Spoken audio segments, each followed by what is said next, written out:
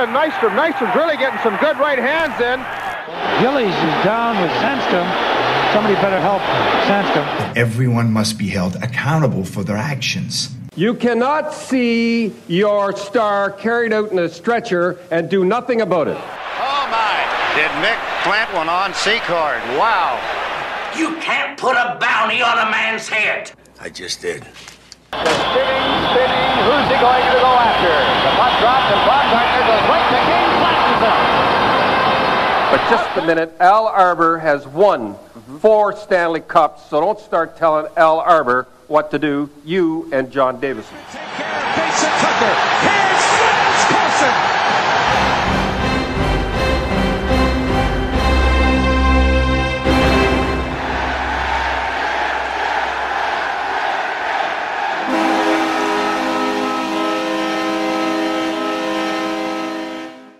And welcome back to Coliseum Chronicles, the Penalty Box. I'm your host, Joe Lozito. I won't keep you too long today with an extended intro. I just want to thank everybody for their feedback so far on the show. Your comments and your messages and your texts have been overwhelming. I do this for fun, and I do it to stay connected with the game that I love, even if the game that's being played today is not anything that I love, but the actual sport and the way it used to be played is something that I grew up with and I'll always have an affection for. So like I said, I do this for fun, and to know that there's a lot of people out there that enjoy it, it makes me feel great, and I know it makes the guys feel great that I interview. So if you've ever taken the time to send me any sort of feedback, I really appreciate it. Thank you very much. So today I bring you episode 7 with the pride of Vegreville, Alberta, Mr. Brent Severyn. I was fortunate enough to meet Brent while he was still a member of the Florida Panthers, and then he's just a real down-to-earth, easygoing guy, and we became very, I'd say, good friends when he was here with the Islanders, and we kept in touch throughout his other stops on his NHL journey. And to this day, we still keep in touch, and he was a natural for this. You know, like he may have brought up, he couldn't believe he was this far down the line, but there really is no line. But like I said, he is ahead of Clark Gillies, Bob Nystrom, and Gary Howitt. So like I said, there is no line, but Brent is a great guy, and I think you'll see that, you'll hear it when it comes to the interview. One of the things that you guys have said about the interviews is how natural the conversation seems to flow between myself and the guys, and that is definitely going to be the case in this interview. I think I spent a good third to half the interview laughing, just because Sev is just such a great guy, and talking about him, bringing back some memories and everything, and he's got such a personality that I had a really great time doing this. And I think for those of you who have mentioned how it's kind of like two guys talking at a bar, or just two old buddies, you know, talking about the good old days, I think that this is going to be much more of the same so far that I've brought you, because like I said, Sev and I have known each other for a long time, and he's a tremendous individual. So I am going to cut this short today, because even though Sev wanted to do like a 25-30 minute interview, I think we topped it off at around 3 hours or so, and chock full of information, some good stuff from junior all the way up to winning the Stanley Cup, and then his few seasons in Germany. So I really want to thank you people for tuning in. I hope you enjoy this episode, and have a great day. Here's Brent Severyn. Ladies and gentlemen, it is an honor, and I do mean an honor, to introduce somebody who I've been friends with for several years. I first met Brent Severyn when he was a member of the Florida Panthers, and much to my delight, his next team was the New York Islanders. As far as Brent goes, Brent has been a successful entrepreneur. He's been a successful NHL hockey player. He's been successful on television, and knowing his work ethic, I'm not surprised by any of it. I think Brent is the kind of guy that'd be successful no matter what he wanted to do, and I'm so happy he's joining us today. Brent, thank you for joining us in the penalty box. How are you doing? I'm doing good. Okay, I got a question for you right off the bat. I'm going to give you a question. Okay? Yeah. So how many guests have you had before me? I think 5 or 6. Oh, that's not too bad. Yeah. Okay. Well, why am I so far down the depth chart? There is no ranking, sir. There is no ranking. You start the podcast and go, you know what? I'm going to get 7. How does that work? Well, I will tell you, you're ahead of Clark Gillies, Bob Nystrom, and Gary Howitt. Okay. How's that? You know, so sometimes you make good points. All right? Well, I'll shut it and let's move on. I apologize to those people. No problem. You're ahead of those guys. So you know. So thank you for the introduction. Appreciate it. You're very welcome, sir. Now, Sevy, if I had a time machine and I went back to Vegreville, Alberta, and I saw young Brent Severin on the pond, 2 questions. What kind of a player is he, and who is he in terms of who was your player back then that you always said, oh, I'm going to be so-and-so? Well, first of all, you'd be saying probably the biggest nerd you've ever met, and he's working outside on the rink just trying to turn left. So that's the kind of player I was. It was pretty tough. Mm-hmm. I was a slow beginner, but a quick ender, I guess you could say. And I'm an Edmonton Oilers fan. So my parents had, and my aunts and uncles had season tickets to the Edmonton Oilers. So there's this team called the Edmonton Oilers, and they won a few Stanley Cups when I was around that time. So you could not be a Calgary Flames fan from where I was from. You had to be an Edmonton Oilers fan, and that's what I would enjoy watching. So that was my time at the Edmonton Coliseum, watching Wayne Gretzky, Mark Messier, and the crew win some Stanley Cups. So I got hooked on hockey very early. And which one of those Oilers were you out there while you were trying to turn? Well, I wasn't Lee Fogelin, I'll tell you that, yeah. Google him, but I love Lee Fogelin. He blocked a lot of shots, but of course Wayne Gretzky was my guy. Had the gloves and the Jofa helmet and the Jofa stick and all that sort of stuff. So, yeah, it was everybody was a Wayne Gretzky fan. Even got the perm. I don't even know if anybody's ever seen it. Wayne Gretzky had a perm at one point, so that was the thing to do. Didn't work out too well for me, though. Oh, God, I wish I had a picture of that. Whatever. Let's move on. By the way, speaking of old-time hockey, I saw something that I have to ask you that I never heard before. Is Danny Gare your cousin? He is. Yeah, I got a stick from Danny Gare when I was, I think 13 or 14, around then. And, yeah, he was kind of the Severin family. I have a group of uncles that played professionally, actually in Amarillo, which is just north of where I am here in Dallas, Texas. And they're part of the reason that got me hooked on hockey when I heard they were being successful, playing hockey and doing different things, and were pretty good hockey players in their own right. And then, of course, Danny Gare, who was part of that clan that had made the NHL. So don't know him very well. Met him maybe a couple times, but that's it. But, yeah, he was one of the reasons, or one of the people that I look up to. Said, hey, they played in the NHL. Why not give it a shot? Yeah, that's not a bad guy to look up to. He was a very good all-around player. Well, no kidding. It's better than Lee Fogelin, that's for sure. Very true. And by the way, I'm old enough to know who Lee Fogelin is. He lost to the Islanders in the Stanley Cup final once. I'll just pretend you didn't say that. All right.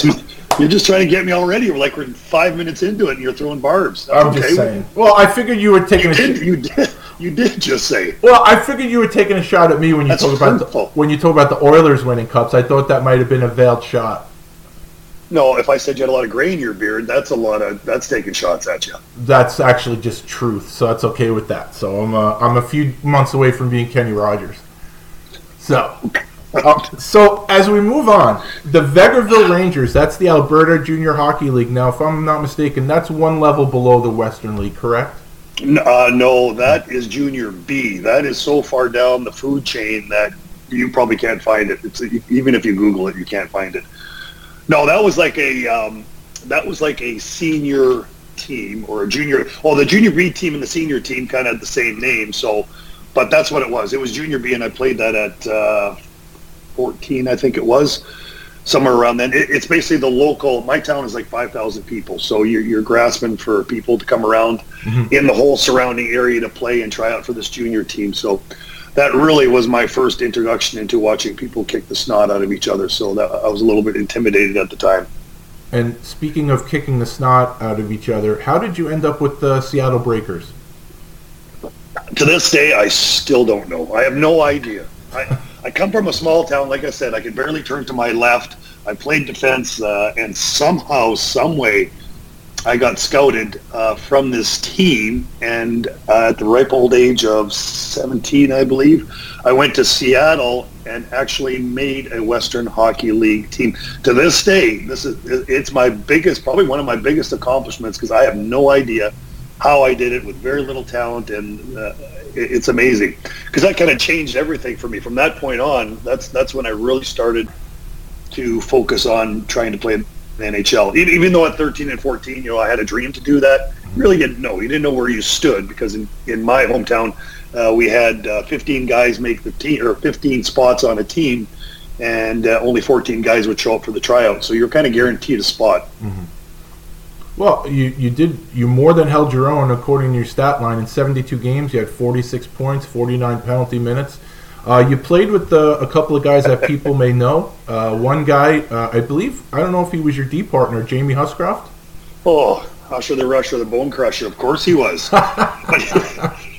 What was it? I think a year before that I played with Jamie, I had went to a game in, I believe it was Red Deer, and I think it was a exhibition game when he played for the Portland Winterhawks, I believe it was. Okay. So long ago, it's hard to remember. Mm-hmm. So I see this guy walking, because I went down to ice level and I want to see these guys walk by. So I see this guy walking by me.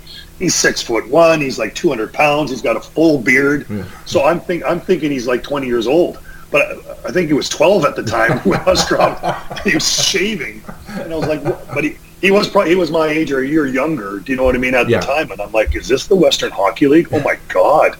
And I remember seeing it, and then the next year I'm playing with the guy. So it was pretty cool. But, yeah, those guys were intimidating. That was intimidation at the fullest right there.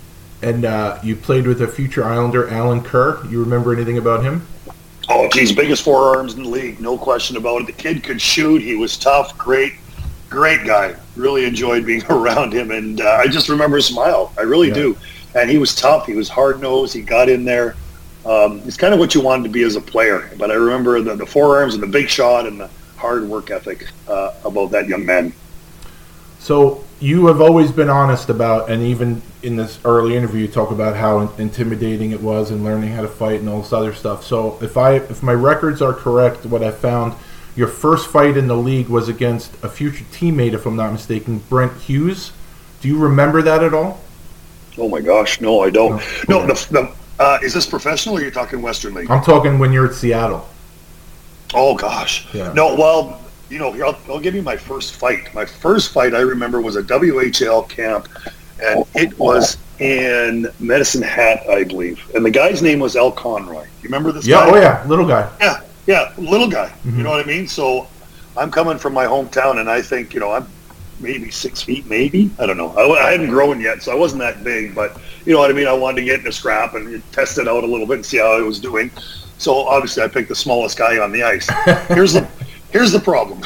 Al Conroy can fight. Yeah. I did not know this. Mm-hmm. So he bends me over and puts my head down and just absolutely uppercuts the heck out of me.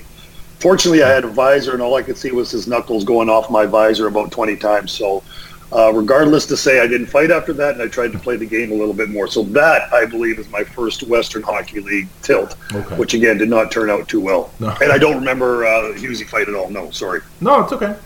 So this... Well, thanks, I appreciate that. No problem. So hearing your journey and how really surprised you were to get to Seattle, I love it. This next question is going to make me feel great. What was your reaction when you were drafted by Winnipeg? What was my reaction? Well, obviously very excited, because I didn't really have a clue that I was going to be drafted, or I heard a little bit, but to be drafted, you're like, really? Come on, are you kidding me? But I remember getting the call, and I was actually outside of my house in a park, and it was the old. I know we have cell phones now, but this was the phone with the big long antenna, and there was a range around our house. It wasn't a cell phone; it was just a home phone. Yeah. But I remember stepping outside and talking to somebody from the Jets. I'm assuming it was the general manager, but I was such shock that I couldn't believe it. But they called the house and said you were drafted and all that. So it was a pretty cool moment to do that. The funny part about that was I had just started working. I think I'd spent 2 weeks traveling to Edmonton, which is a town which is probably about an hour from my hometown. So every morning at, I think it was 5 o'clock in the morning, I had to drive out to Edmonton, and I would work at this job. And my job, wait for it, what I would do is I would stand there, and there would be a pallet of beer cases. I would grab them. I would turn to I'd pick it up to the right, turn to my left, and dump it on a conveyor belt. Oh. That was my job for 8 hours. Then I'd go boxing and train in Edmonton. Then I'd head home after. So God. I get this call from the I get the call from the NHL that I'm drafted. The next day I go to the job and I told them to go pound sand. I'm going to go be a hockey player because I didn't want to do that anymore. So I cut that out because it was the worst job ever. And it's part of the reason that I had the work ethic that I did, or learned to have the work ethic I did, was because of that job and working on the. I worked at a power company digging ditches for 3 summers. And I knew that's not something I wanted to do.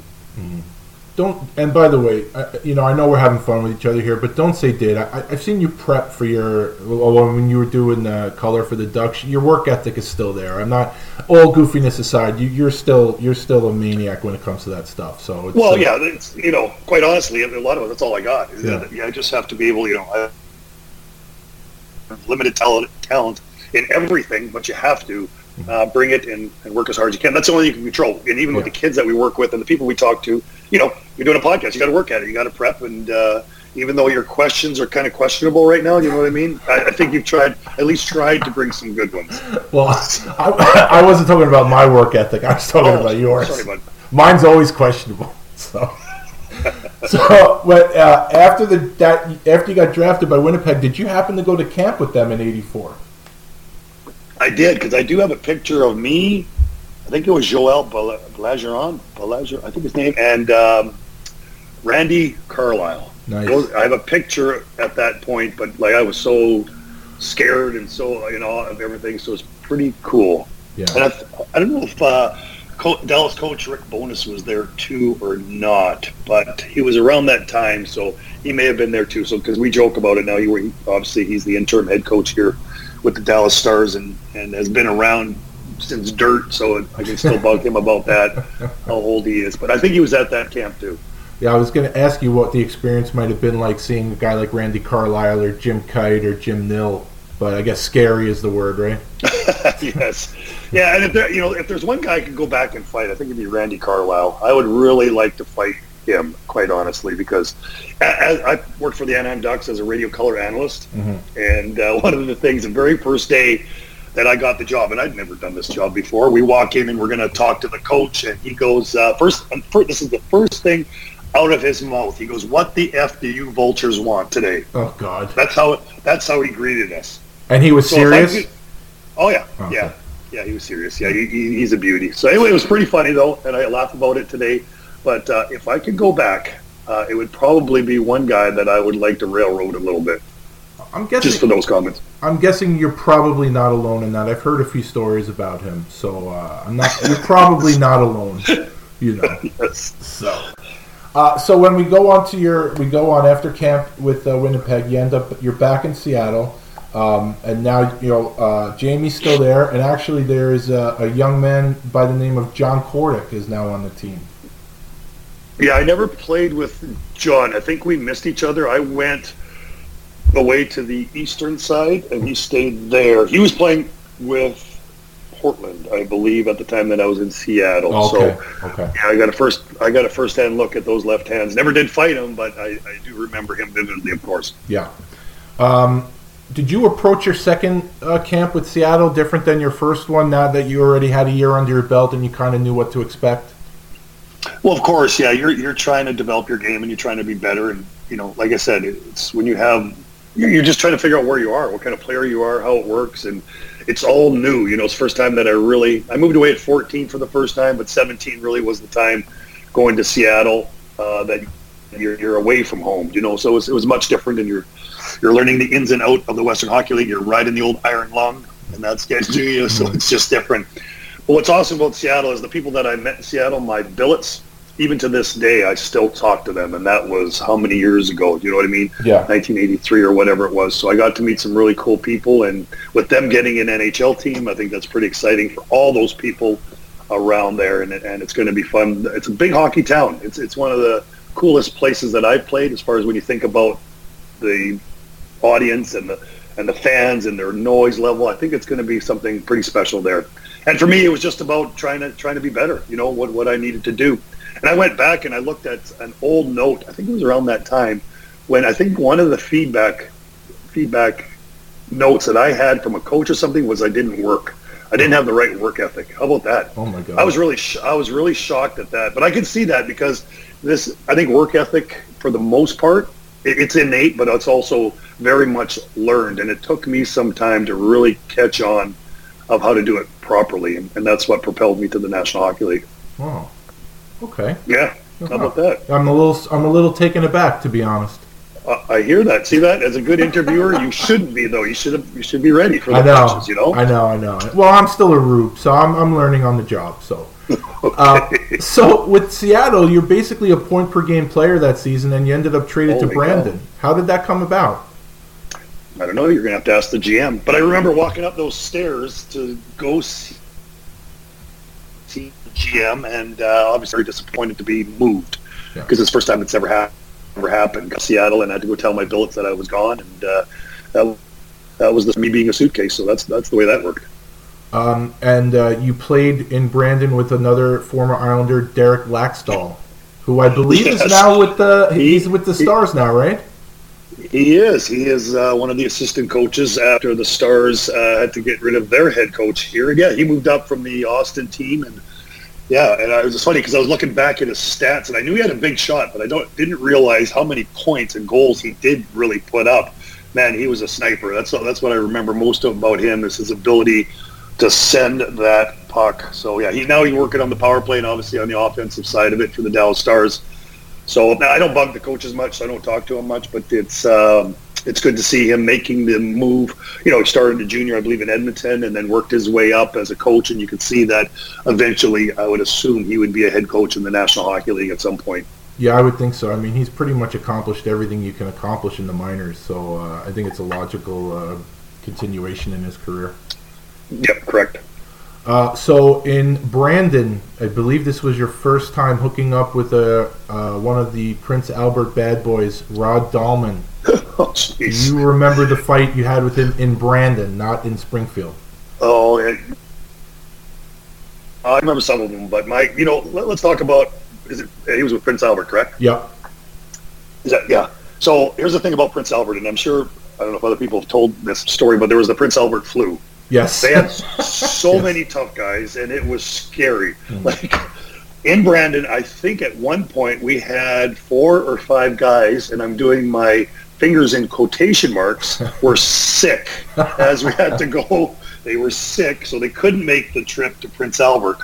So we went into this horror show, and they rode that red line and stared at you, and it was awful. Like, it was awful. You literally went in there and you were sick to your stomach because you knew, like, what are you going to do?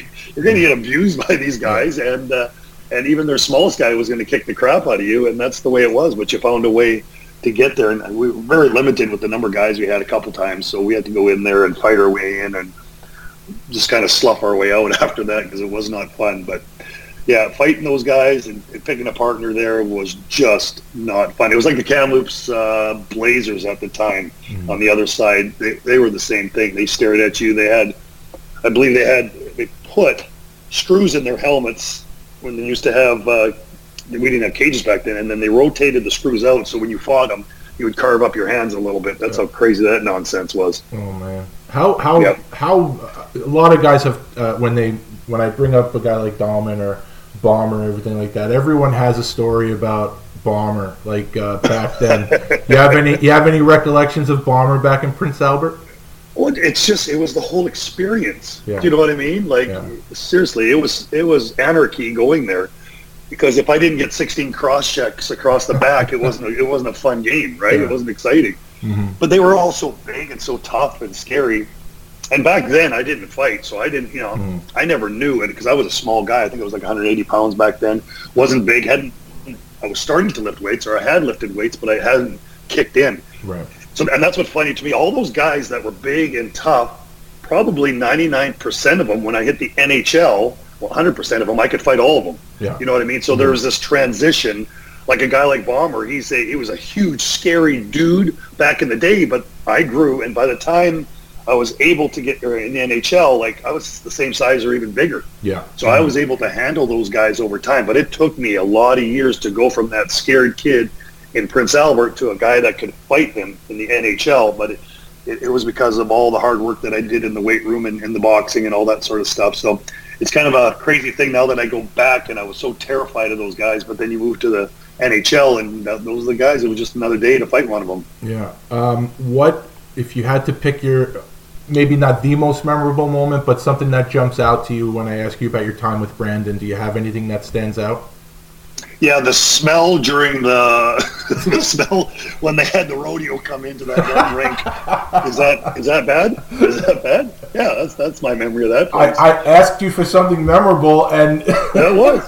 There you go. It's still there.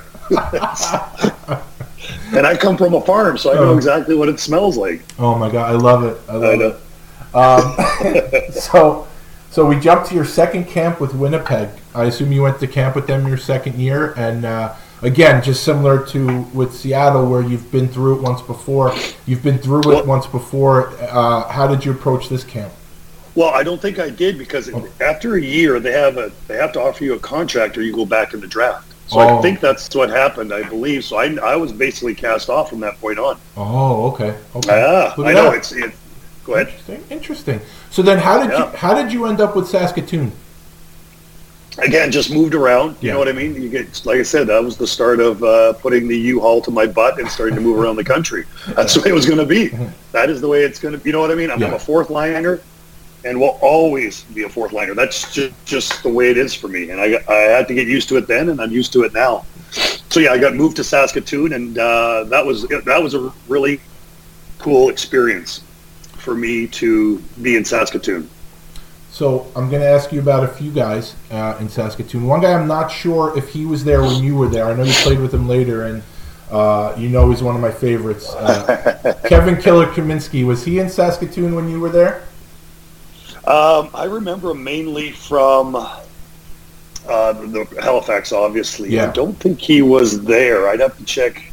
Because you know what I mean? He's a guy that stands out immediately with them. But I really remember him from Halifax days. Mm-hmm. I believe he was just coming up, or the year after. I think he would have come in later in the year when you were in Seattle already. So it could have been, yeah. Again, moved around so much, it's hard to keep track of who I was with and the players that I played with. So I'm checking right now, actually. So we'll see. Okay, one guy you definitely played with in Saskatoon. Well, I shouldn't say definitely. I believe you did. Was Duncan McPherson. Yes. Everybody that's played with him or against him, obviously being an Islander-related podcast, and obviously Duncan's story is a tragic one. What were your memories of Duncan? Yeah, you looked at the guy and very physical, obviously, and just watching those guys move. Anybody on those squads and their ability to play the game was so much different than I was used to. You know what I mean? And he was one of the guys that kind of stood out to me. The way he played, so yeah, unbelievable. And then when you hear the story, it's pretty sad. As you get older, this is the kind of things that happen. So very tragic, obviously, because most people thought like he would have the ability to play for quite a long time, or at least have an opportunity, right? Yeah.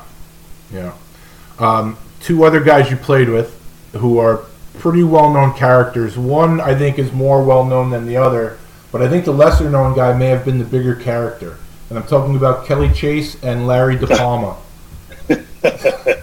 Yeah. Well, when you talk about those two, it's crazy. For Chaser still is the man, right? He's the mayor. He's like He's the guy that knows everybody, that talks to everybody, is one of the toughest guys. You know what I mean? I could fight, but he is tough. Like, I could probably fight him. There's no question I'm at the same level, but he is tough. He is tough in everything he does. He sticks up for himself all the time. He did back then. He still does today. Doesn't take any junk from anybody, and that's really what Kelly Chase is, and he's revered, right? Everybody loves Kelly Chase, and he is a great guy. And that whole team was a lot of fun, even though I didn't spend a lot of time there. Yeah. I love Saskatoon, and I got to meet Todd McClellan and his crew as well. And again, just meeting all these people was a lot of fun back in the day. Now that year, that even though you only spent a few games there, and you fought. If my numbers are right, you fought 4 times in 9 games in the preseason. Was this a conscious decision? Yeah. Oh, jeez, man, you're going back a few years. I don't even remember that. Oh, really? Yeah. No, because I still hadn't turned into a meathead. You know what I mean? Yeah. It was. I was just probably testing the waters and a little more comfortable within the league, and just probably getting after it. And in the Western League, you had to fight, right? Yeah. If you won, you either fought or you didn't. There was 2 ways to go. You either got abused or you didn't. So, and when you're with those guys like Kelly, Chase, the crew, you better be there and ready to fight. Yeah, and you weren't even there with the Chase, Killer, Tony Twist, and Terry Clark group that they had later on. That is a great line. You put them out there. When they go to Prince Albert, they're starting. Mm-hmm. So your time in Saskatoon was short. You actually ended up technically going back home. Your first Western League home, Seattle. Now, it sounds like you really enjoyed your time in Saskatoon. Was it bittersweet going back to Seattle, or were you looking forward to it? Yeah, looking forward to it because I got to be with my billets again, nice, which was kind of cool. Like I loved the Saskatoon area, but hey, let's be frank, it's too cold. Mm-hmm. Okay, it's too cold. I'm from Bakerville, Alberta, Canada. It's freezing. I don't want to be in the cold. I'm soft as Charmin. I want to like it nice and warm. And hey, if it's a little rainy, I'll suck it up. But Seattle is such a nice city, and I was about half a mile from the water, so there's all kinds of good things. But I just enjoyed being there, and that's why I'm excited to see how their NHL team does. Yeah, I think it's going to be pretty cool. By the way, I wanted them to be called the Totems. Did you have a choice? Yeah, I'm with you. Yeah, I like Totems. Yeah, I think it goes back to their history and all that sort of stuff. And I think they can do a lot of cool things. So we'll see, right? Yeah, I don't think it's happening. Not Krakens though. No, that's awful. Who's pushing that? Oh God. I mean, it would make sense with the way the league is now that they would be called the Kraken, but Totems is the obvious choice. Yeah, I think so. But you don't think it's going to happen? I think it's going to be Kraken. Oh my gosh, really? Yeah. Oh, you do think it's really? Yeah, I really do. I know. I had Stu Barnes. We had an alumni event here in Dallas, and he's a scout for them, but he wouldn't give anything up. He probably doesn't know either, but still, I tried to rough him up a little bit to get some information, some insider information, but Stu wasn't giving it up. I understand. So one of the guys you played with in Seattle, your second go-around, if I'm not mistaken, Gary Grant, was he was a colorful guy off the ice as well, if I'm not mistaken. Yeah, a little bit. I didn't know him very well. Do you know what I mean? Yeah. So I didn't get to know him, but he's one of those guys that I remember a little bit, but not too much at all, because it was kind of, I don't know, I just didn't get to know him as well as I could have. Okay. I think he was only there for 20 games when I was there, I believe. Mm-hmm. And when you came back, did Jamie Huscroft throw you a party? Did he throw me a party? Yeah, like to welcome home. No. Nobody's throwing a party. What are you? Well, I figured if you guys are buddies, he's probably happy to have you back. Maybe. He was just happy to have someone help him out. Oh, I figured that. Now, Husher, he had 394 penalty minutes that year. Jesus, for the love of Mary Husher. He's got 6 goals, though. What do you think he's there for? Oh, my God. Well, speaking of penalty minutes, someone's penalty minutes jumped considerably upon his return to Seattle. And I have to ask you about 2 fights specific, because as I do these interviews, there's a couple of names that keep coming up as the tougher guys in the league at the time. So it almost seems like the unquestioned heavyweight champ at the time of this year with Seattle was Rudy Poshek. Is that accurate? Rudy was he not still in Kamloops? Yeah, he was in Kamloops, and I have. Yeah. Oh yes. Yeah. Oh yeah, Rudy. Yeah, that was. Yeah, he's again. Like we talked about Kamloops and his ability to beat the crap out of people and then cook you a nice meal was legendary. Yes. Yep. And you also fought a future teammate, your rival in Spokane, Mr. Mick Vukota. You've had him on, right? You said? I've had him on for several hours. Yeah. Oh, yeah. I don't know what it was. He just hated my guts. And every time, seriously, in warm-up, he just eyeballed me. He just stared at me. And I'm like, God, kid, leave me alone. I just want to play the game.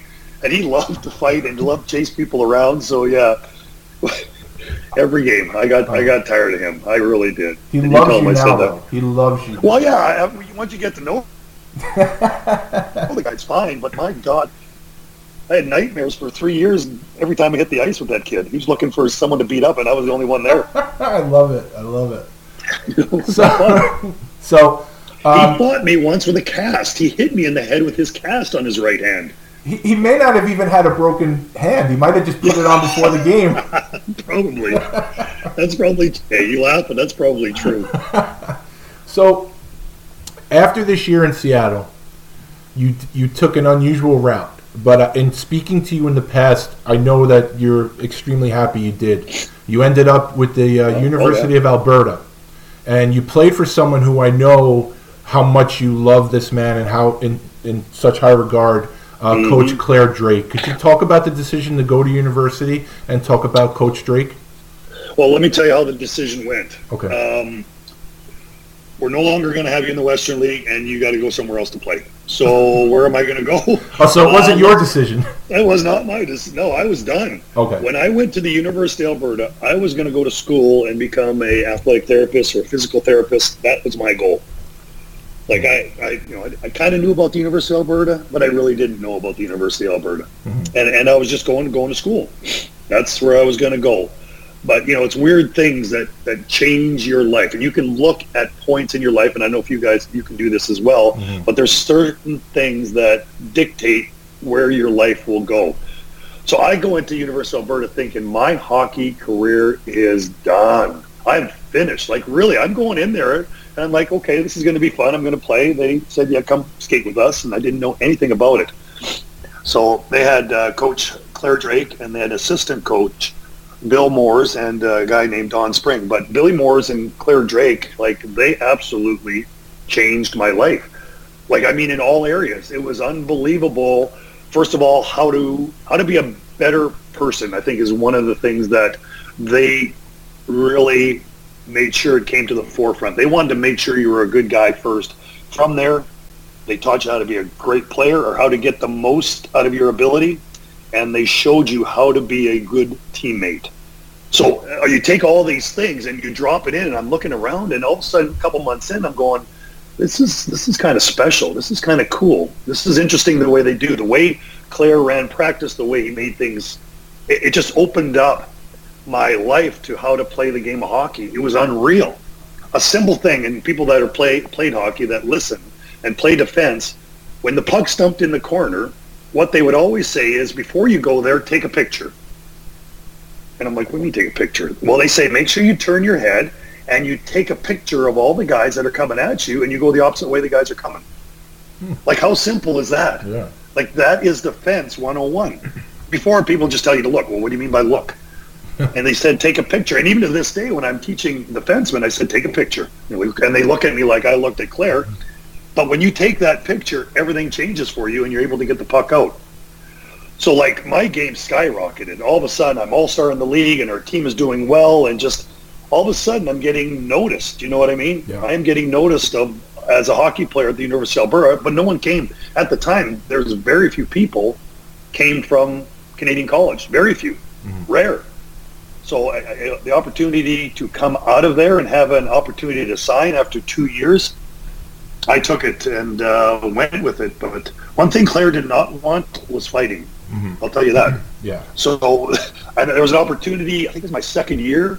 So I'm one of their top defensemen. I play a lot and do all kinds of stuff. Some Russian guy, for 2 years, had been sticking me and poking me and giving it to me and just doing everything he could to piss me off, basically. So finally, I had enough, and I absolutely grabbed this guy and just feed him his lunch. So I'm skating off, and I'm feeling pretty good about myself. But there you get kicked out, right? You're kicked out, you're not playing anymore. And I'm going behind, it was at home, and I'm going behind our bench into the dressing room. And if Claire Drake was a small, tiny little guy, but he absolutely chased me down in the corridor, threw me up against the wall, and said, "What are you doing? We need you. You can't do that." And like, you know what I mean? Yeah. He tied it into me. Yeah. Like he rarely did that. And I was just like, geez, I guess, you know, I didn't feel important at the time, but he was like saying that I needed to stay on the ice. Yeah. And there's a time and a place, and that wasn't the time and place to do it. So Claire, he did a lot of things, man. I'm telling you. And he changed anybody, not just mine, but of all the people that went to the University of Alberta. It's amazing how we're all kind of similar in the way we treat people, how we think the game, how we talk to people. So it's a pretty cool thing, and that part I would not change ever, that's for sure, of going to the University of Alberta. So you said that he doesn't like fighting, yet in about 65 games you had over 250 penalty minutes. Now, is that because the college game is just a dirtier game? Oh my God, it is the dirtiest. Like, I went from the Western League that I thought was the toughest, nastiest hockey in the world. Go play Canadian college at the time. Yeah. Everybody had a visor. Everybody was tough. I mean, everybody played the role. And you, like I said, that Russian kid bugged me for 2 years, hacking, whacking at you. How many times? I'd never seen as many head injuries, cuts to the faces, steam rolls, all kinds of stuff, you know, because there was no fighting, and guys just ran the living crap out of people. Yeah. So instead of fighting people, you just laid the lumber on them, right? You can give them the business, and that's the way it was. And yeah, that's why I got 165 minutes in 41 games. Yeah. And a guy that played in Colorado, Mike Keane, still gives it to me about the 165 penalty minutes in Canadian college. He said all of a sudden you grew a sack in Canadian college. Keane would always say.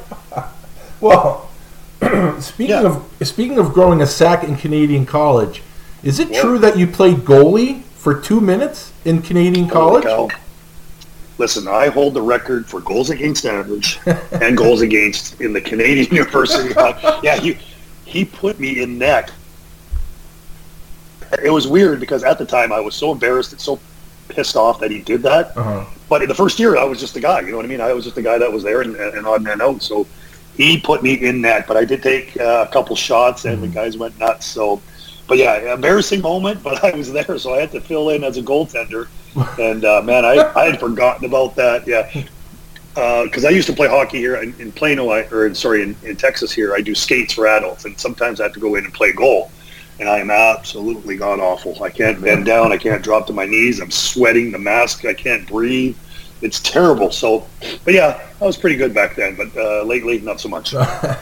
So obviously, you had 2 really good seasons there. So now, did this open up? Were you scouted? Is this how you ended up in Quebec? Yeah. I came out and signed as a free agent. Unbelievable. Like you talk about weird things. The first was going to the University of Alberta. The second was getting signed at a Canadian college to go give it a shot. Pretty unique. So I had to jump on it, and I was happy that I did. Still haven't completed my education, by the way, but I was able to start my professional career and fortunately make it to the NHL. Well, you sound smart, so no one's going to notice. Thanks, buddy. that was so sincere. No, it's true. You sound smart, so no one will know. But I'm not, so thank you very much, and I appreciate it. Well, hold on. I got to get a Kleenex. Hold on. Okay. Well, and what I found is for someone like myself who's not necessarily too bright, you surround yourself with smart people and just listen to what they say and regurgitate the information. That's what I do in my broadcast. Yes, correct. Are you saying that? How do you say his name? Ray? Ray. Yeah, Brian Ray. So he's the smarter of the two? Well, see, now they have to draw the line. He's better dressed, and he's got the tight haircut. Smarter? I don't know. Well, that's just kidding. I know he's not more handsome. I'm secure enough in my manhood that I know he's definitely not more handsome. Hey, he's 4 foot nothing. He's 105 pounds. Yeah, you know what I mean? Yeah, no, I got you. Like I'd grab and snap him, so he better be nice. So Quebec around this time is absolutely notorious for their training camps. In what way do you mean? Well, they tend to get a little physical. Oh, okay, good. I didn't know which way you were going there. No. Like I said, I'm not looking for anything controversial. The on-ice training camps tend to get a little violent. Oh, my God. Remember the time when it was like 15 teams and you had 9 tough guys per team, and your training camp was 2 weeks, and it was fight your way in, fight your way out, and then go have a beer with them after. Yes. And that's the way it was. Yeah, it was. And it was tough. It was tough guys everywhere, and you had to. I remember that like it was yesterday. It was like tons of tough guys, and it was Brawl Fest 101. Mm-hmm. It was great. It was great. Very entertaining, very fun, but it was a different time, obviously, than today. Now they do 3 days, and they got to watch their groins, right? 3 days of camp, and they need a maintenance day after the 3rd day because it's tough because they had to fly and do a game that night. So I'm gonna throw 4 names at you. You could say whatever you want about them. Okay. There are 4 of the biggest characters that have ever played hockey. Whoa, that's pretty tough act to follow. Yeah. Okay. Jacques Maillat. Oh my goodness. Okay, go ahead. Do you want me to now or later? Well, what do you prefer? You want all 4 at once, or you want one at a time? No. Let's go. Okay, and I don't know if Jacques listens, but he had these tiger underwear. I'm not sure why. I think you know why.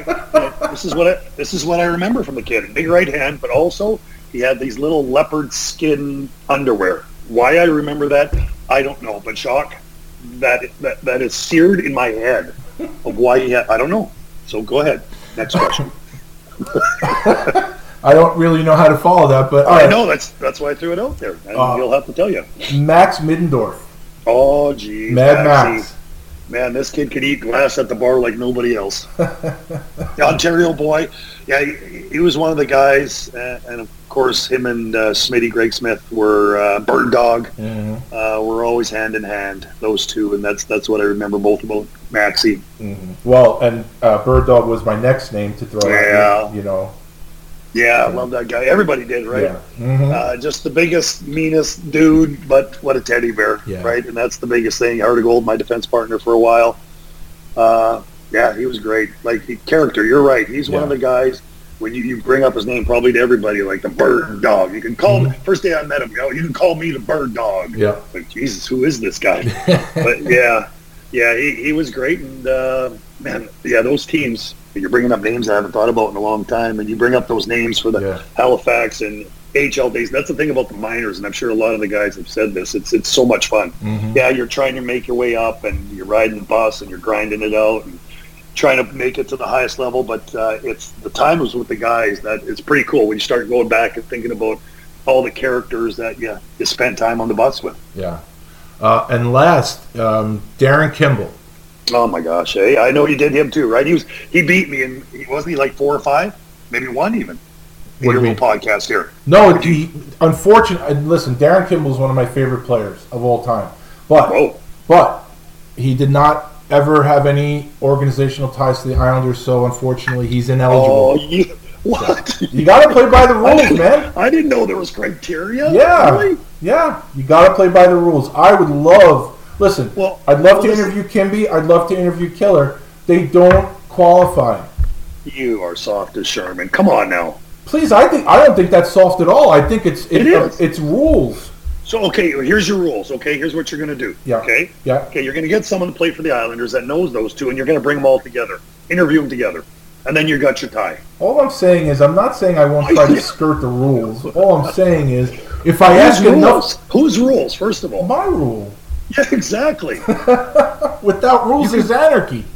Oh my gosh. Okay, I apologize. Let's continue. Yeah, Kimby, of course, he is a guy that you see him fight for the first time, and he's a tall dude, but he's not a big dude. Mm-hmm. And then you see him throw that jackhammer, and you watch him absolutely kill guys and knock them out, and you're just like, my God, thank goodness he's on my team. Yeah. Well, let me ask your opinion on this, because this is what I say. You don't take my opinion about the interviews, but you want my opinion now. I will take your opinion on a lot of things, and I value it. So it's my opinion. It's my opinion that a guy, because you're in the circle. I mean, I'm outside the circle. You're in the circle. But for a guy with Kimball's resume, I find him terribly underrated when people speak about enforcers. Yeah. You know what? Yeah. Yeah, it's weird. That is probably true in some regard, I would think. Yeah. But man, anybody that played with him. Yeah. Yeah, because he fought and went toe-to-toe with the best. Mm-hmm. Yeah, and I mean, I don't know if it has anything to do with him being traded for Twist and Twist following him in St. Louis, and then the aura of Twist blowing up. Like, I don't know what exactly it is, but to me, the guy, he doesn't have to take a backseat to anybody, really, in terms of his resume. And I never think he gets the due he deserves. I mean, he gets it from players, but and guys who played with him and maybe fought him too. But I just always feel like I'm always like, hey, what about this guy? Like, he's an ass kicker, and I just think he's grossly underrated when it comes to that. Yeah, you don't make very good points a lot of times. Right. So this could be a good one. Thank you. But what do they say? A blind squirrel, finds another every now and then. Yeah, it's 10 o'clock twice a day. 311 games, and you had over 1,000 penalty minutes, and those aren't tripping penalties. No, I'll guarantee you. No. Yeah. You know what? That's true. But I think anybody that watched him or fought with him or watched him play or fought him, he was definitely a guy that you had to be leery of because he was not shy to fight anybody. He was part of that Prince Albert group, right? 86, 87, that's scary. So, Halifax had a ritual for rookies, did they not? I don't even want to talk about it. Listen, it's the moneymaker now, and now you're going to bring that? Like, listen, I got a quaff. I know. Well, I'm saying I just think people need to understand. All right, tell people what it is. People need to understand how, with what you're sporting now, where you came from. Okay, go ahead. All right, so for those of you who don't know, and this I think was not just a Halifax ritual, they may have just perfected it.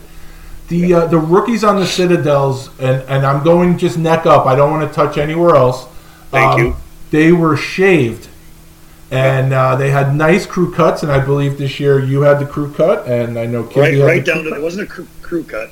This was right down to the wood. Oh, really? Okay, all right. Yeah, no, there's no crew cut. Okay. No. No, Kimmy took that thing and just went right down the middle of your head. I mean, right down. There's no, and then he left it. He said, "You guys, you can either leave it like that, or you can do the rest." Have at it. Oh, that I didn't know. I didn't know that. I do remember him going right down the middle, just and that's it. And then who knows what happened after that? Oh my good, and the funny thing is, we had a fashion show again. I'm doing my quotation marks with my fingers.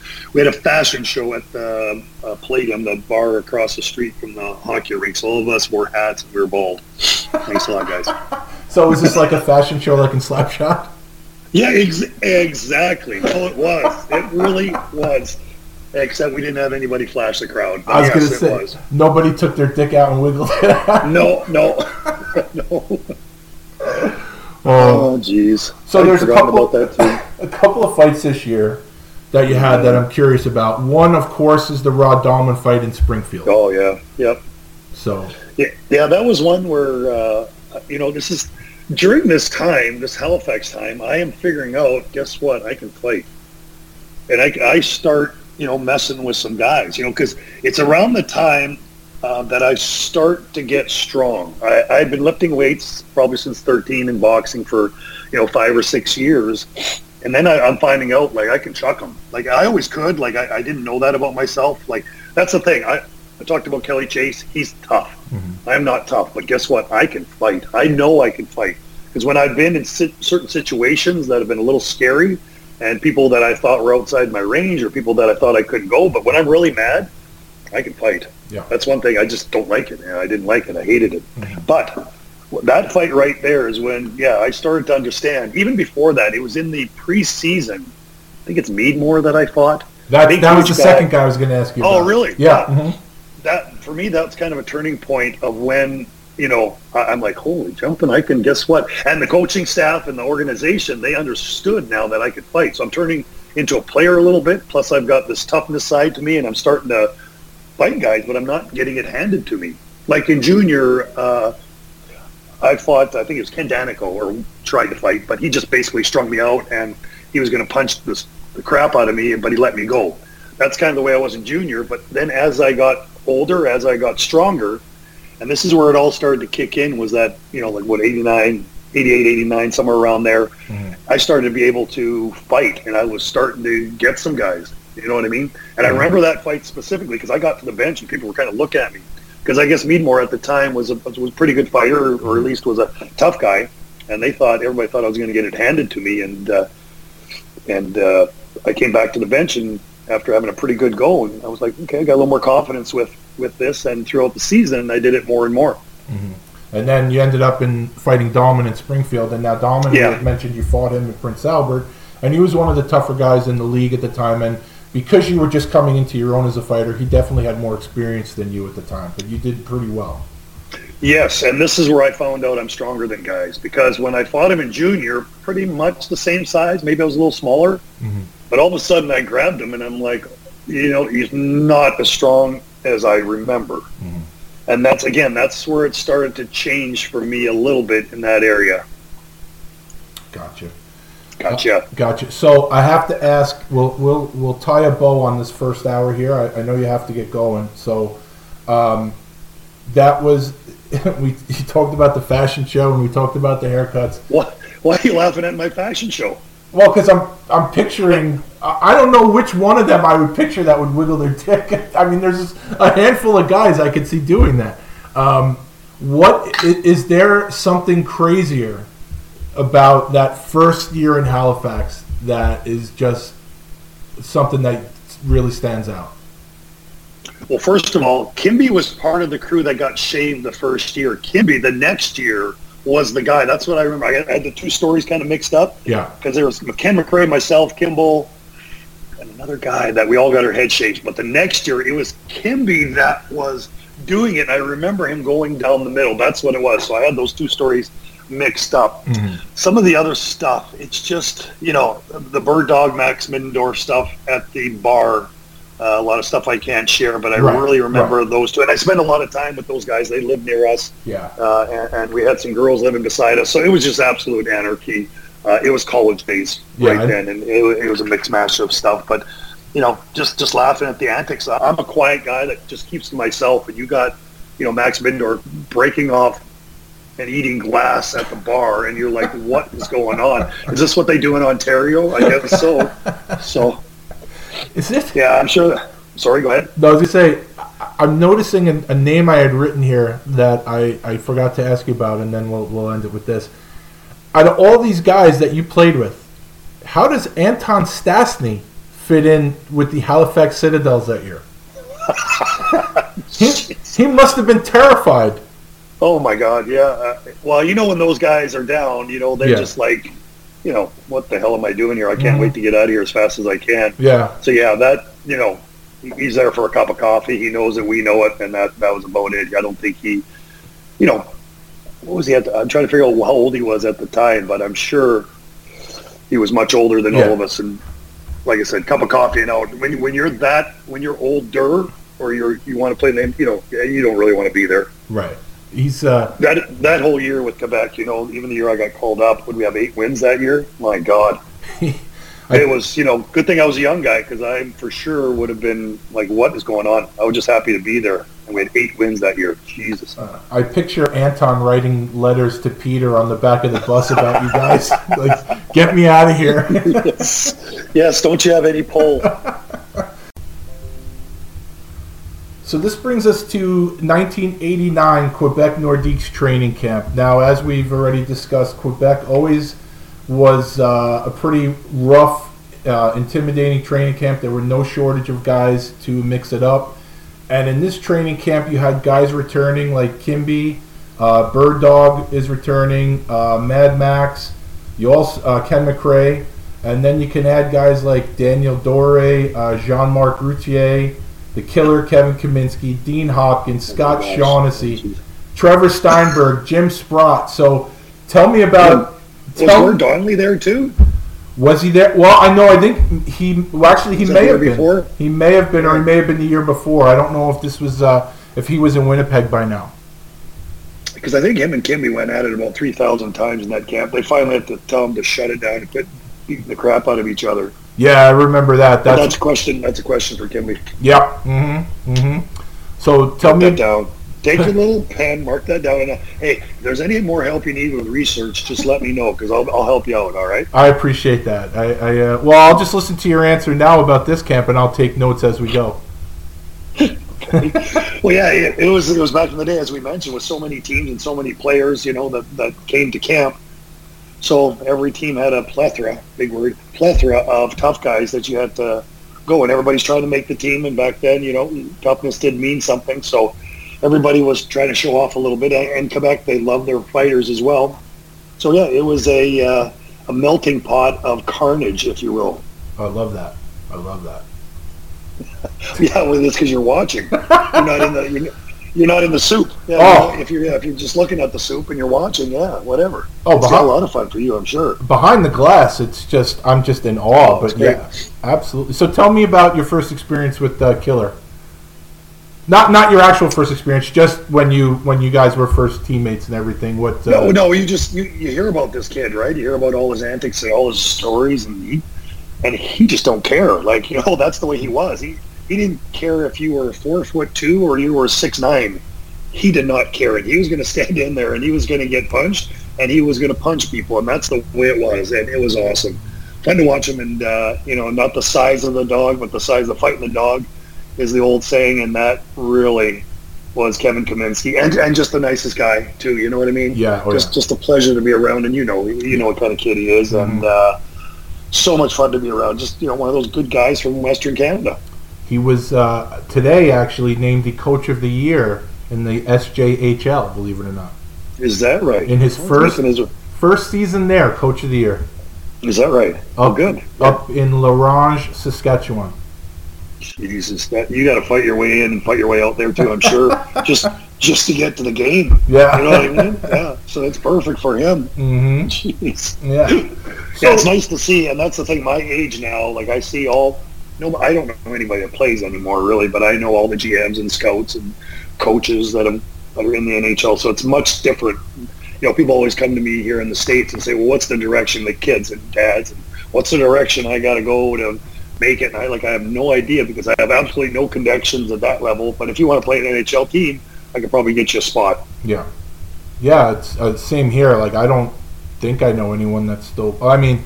Maybe a guy here or there in the Islanders, but it's not like it used to be where there were 2 or 3 guys on every team. So it's the kids can't get off the Instagram too to talk to you. So that's right. So and I'm not nothing really to talk to anyway. Did you get in any preseason games with Quebec? I did, and here's one of the stories that I can share with you. There was at the beginning, I don't know if my first or second year. It was an afternoon game that they were having, and we had a practice in the morning. We get off the ice, and they tell me, well, we're going to send you down. So we're going to send you down to Halifax, and they're making their cuts at whatever time. So I think we skated at 10 o'clock in the morning, and the game was at 2 or something. So I get off the ice, and they come, and they go, well, yeah, we're sending you down. So I said, okay. So I said, you know what, I'm going to go out and work on some more stuff. So I go out there, and I bag myself, and I work on some things, and I'm out there probably for an hour, maybe even more after, just working on things, Mm-hmm. And then I come back to the dressing room, and I don't know, I can't remember exactly what happened or how it went down, but it's like 12 o'clock, and they said, "Oh, you're going to play. You're going to play this afternoon." And I was like, "What?" So I come to the dressing room, yeah. So I go through the morning practice plus my own little workout, and 2 hours later, I have to get ready and play a game, and I believe it was the Montreal Canadiens that was in town. And it was when Guy Lafleur was there, so it must have been the second year that I was there. Okay. So Guy Lafleur was there, and he was already having a smoke and getting ready for the game. Yeah. Full gear, as usual, as he always did. And I played forward for the first time ever because they needed a forward. So I went out there, and my very first assist in preseason was to Guy Lafleur on one of his goals. So after all that, I got an assist making a nice pass to a Hall of Famer and probably one of the best hockey players ever. So that's why it's a story that I tell kids quite a bit, because instead of pouting and moping and saying, "Oh, woe was me, I got sent down," I went out and actually wanted to work on my game. And that January season, that's when I got called up to Quebec and got to play my first NHL game. That was leading me to my next question. I'm just helping you out here. Like I said, I know. You could do this on your own. I mean, I was going to ask you about that. I I do. Sorry. So you're in. I'm assuming maybe you're in Halifax, maybe you're on the road. How did you learn about your first call up to the NHL? Yeah. We were sitting in the Halifax Metro Center, getting on the bus, and we're getting ready to go. My coach at the time was Robbie Fatorik, and for me, he was one of the guys, kind of like Claire Drake. He changed the way my game was. Instead of beating me down and just yelling at me all the time like the old school coaches, he actually was very honest and very upfront about my game. But I learned more from that guy than anybody, because as you know, if anybody knows the Los Angeles thing, he treated Wayne Gretzky like everybody else, which obviously was a mistake. But that's the way he was. He didn't matter to him if you're a first rounder or if you're a high pick or you're a guy that's never been drafted. He was a guy that was going to help you with your game as much as you can. So he really helped me. I had a good year, and I was playing well, and all of a sudden I get the call up. And it was in the Metro Center. I was on the bus, and I was actually reading and I still didn't know Robbie very well because it was our first year together. Like I say, it was January, so I'd only been with him a few months and just getting to know him. And I knew he was a joker. So I'm reading a magazine, and it had I think it was a Playboy or something like that. One of those types of magazines, you know what I talk about? Understood. The guys are passing it around, and all of a sudden he said, I'm at the back of the bus, and he's at the front. Hey, Severin, and he yells at me. I'm like, oh, geez, what did I do? So, is it like I got the magazine, I throw it off, and it's like, Severin, grab your bags, and get off the bus now. And that's how he says it. And I'm like, Jesus, what did I do? Am I going to the East Coast? What's happening? So, and he's like, he's staring at me. He's like, come on, hurry up, let's go. Get your stuff and get the heck off the bus. I'm like, Jesus, what did I do? I couldn't figure it out. Step off the bus, and then he's got a big shit-ass eating grin, and he says, yeah, guess what? You're called up. Beautiful. So, yeah, it was beautiful. Yeah, and what a way to do it, too. It's like, it's vivid. But, yeah, I thought I was in this trouble because, I'm reading the magazine, and he's yelling at me. I don't know his coach. So, pretty cool moment to get called up, and got to play the Montreal Canadiens on my very first game as well. So, you're playing Montreal, which is, that... People today don't understand. They see the NBC and they call it rivalry night, which is garbage. Okay, people today don't get how Islanders Rangers used to be, or Calgary Edmonton, or Montreal Quebec. So, but isn't Rangers Islanders like that still? Not really. No. It's a shell of what it used to be. Let's put it that way. When they played, hold on here. But listen, we're fossils, so you got to understand that. Yeah, but it doesn't matter. Last night they played, and the Islanders. When the two teams, the rivals, don't dress their respective heavyweights, to me that takes a little bit away from the rivalry. Whoa. First of all, where are the heavyweights? There's maybe two of them in the entire league. Ross Johnston is certainly a heavyweight. One. Okay. Next. Well, Ryan Reeves. Two. All right. Wilson. You put Wilson in there? I do. Tough guys? I do, even though I hate his guts. No, I don't care. We're not talking about personal feelings. Okay. Like, let's not do that. Okay. As broadcasters, we got to be biased. All right. I understand. Well, all right. So they're resident fighters, let's say. So the Rangers didn't dress Michael Haley. The Islanders didn't dress Ross Johnston. To me, that's a key component to a rivalry. Well, my friend, you better start watching lacrosse because there's no more of that going on. I know. It doesn't mean I have to like it. All right, carry on with your questions. What's your next question? So it's a two-parter. So your first game, this is your first two-parter of the podcast. I know. We're only an hour and 15 in. Man, you are on top of it. Your first NHL game is with Quebec against Montreal. So that in and of itself had to be nerve-wracking / exciting. And then the second thing is, when you come out to play, you're on the bench with guys like Guy Lafleur, Peter Stastny, Michel Goulet. What is the whole experience like? Anybody who's played, it's like you ask any kid that is stepping into the National Hockey League, and like in Dallas here, when people step on the ice, and we've had 2 or 3 kids play their first games this season, you step in and you look and you see Sagan, you see Jamie Benn, you look over and Bishop's in the net for you. It's some pretty big players that you've watched on TV that all of a sudden you're sitting beside. And what was interesting, and even as in much of an awe I was of the personalities and the people and the crowd and the referee and all this sort of stuff, one of the things that I can really remember is thinking near, like about halfway through the game, thinking, like, this is just like playing junior B hockey in Bakerville. It's the same game. It's not different. It's faster. It's quicker. Television cameras everywhere. Everybody's ripping it around, snapping around. Guys are tougher. But the essence of the game was pretty much the same. And it was weird how I had that thought after, dreaming of playing in the NHL since I was 5. And it was this big thing. And to be on the ice with these guys was pretty cool. But I looked at the clock. I looked at just things that were going on. I was like, it's the same game. The rink is 200 by 85. You got 2 goalies. It's 5-on-5 for the most part. You know what I mean? It's the same game. It was pretty cool. It wasn't until I played Wayne Gretzky where that changed a little bit. But besides that, that's what I really remember. I remember, obviously the guys that you had just mentioned, stepping on the ice with them, looking over and seeing my team that I watched even before the Edmonton Oilers, the Montreal Canadiens, Larry Robinson and Guy Lafleur and the crew. That was my team. Mm-hmm. So to have a chance to play against them was pretty cool. But like I say, right in the middle of it, the essence of the game is pretty much the same. So it was a pretty weird dichotomy, if you will, of thoughts going on in your head. I have it listed as your first NHL fight. Is that too deep for you? I No. think I just went off the rails a little bit. I think I lost you. No, I'll have to go back and listen to it 4 or 5 times, but I think I got it. No, it was great. Listen. I love stories like that because I'm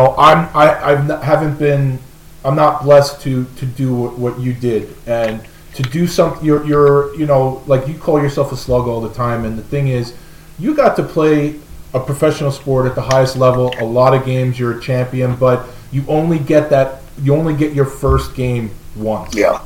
And I love hearing the stories about that. So I would have listened if you would have gone on for 20 more minutes. I would have loved listening to it because all of your accomplishments. The first game only happens once, and your first game was against your team's biggest rival, and you're on the bench with at least 2 of those guys are in the Hall of Fame. I don't know if Goulet is in the Hall of Fame, but he certainly is worthy of it.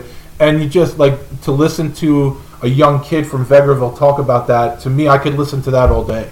It's funny you said that about the Hall of Famers. You fast forward, my last year in the NHL was 99, and I went back and looked at all the Hall of Famers I played with, and I think it's 15 or 16 Hall of Famers. I know.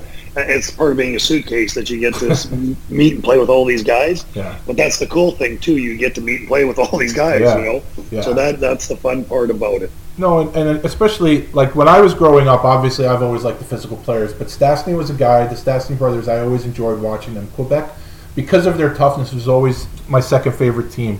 So I always had an affinity for Quebec.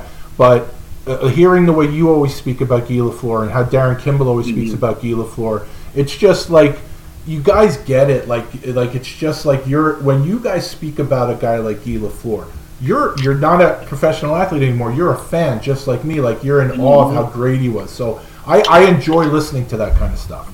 Yeah, and we were fans when we're looking at him and staring at him on the bench, right? Yeah, exactly. So oh my God, there's Guy Lafleur, and because he was kind of a guy that he didn't separate himself from everybody, but he was on such a different standard and pedestal than a lot of guys. He kind of did his own thing too. Very friendly, the nicest guy. Mm-hmm. But he was Guy Lafleur. It's like Wayne Gretzky.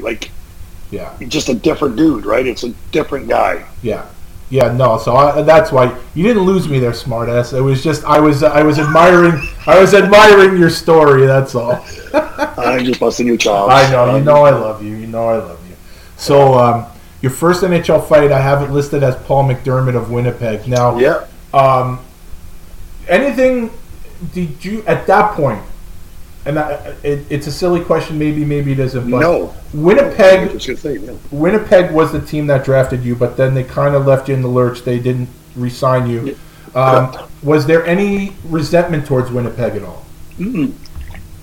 No, not at all. It was so far, and it was so far removed from my draft year. Do you know what I mean? Yeah. It was 3 years, 4 years after, whatever. I didn't play my first game until 22, so it's quite a few years after I was drafted. So for someone who didn't think he'd be playing, listen, I was just lucky to be on the ice, chucking some knuckles, and that's all I was happy about. Right. So speaking of chucking some knuckles, I believe your first introduction to the Battle of Quebec was Todd Ewan. Is that correct?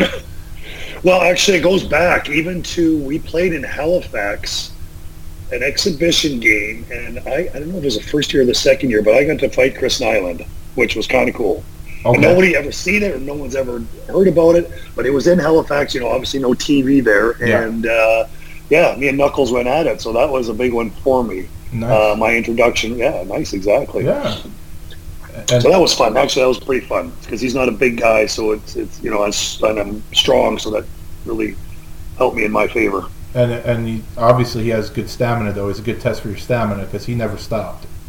Yeah, yeah. When you wrapped him up like a present, and that was it, though. Yeah. So you spent half the season with Quebec that year, half the season in Halifax. Any memorable stories from your time in Quebec? Well, here's the thing. From January on, every time there was a break in Quebec's schedule, they sent me down. Every time the Quebec was playing, I went back up.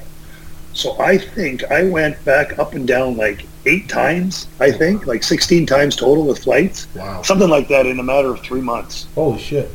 Yeah, it was pretty crazy because I was actually, as best you could, was playing on both teams. Yeah. And because they wanted me to play. So if there's an all-star break or a huge break, they would send me down, and I'd play 3 games, and then I'd go back up. So it felt like I was on the plane a lot. Mm-hmm. Yeah, I would say so. Going back and forth. And near the end of the year, the season's ending up and finishing up in Halifax or wherever I finished up, all my buddies had this big plan to go to, I think it was Cancun.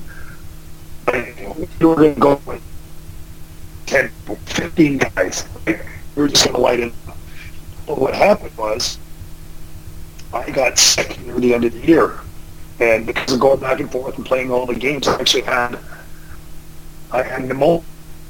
I didn't know it at the time. So I'm sick. I'm not feeling good. I think it's the flu or something. So I'm trying to suck it up. And I'm actually, when I got home, I was in the fake and bake, things where you bring down and you get your own tan. But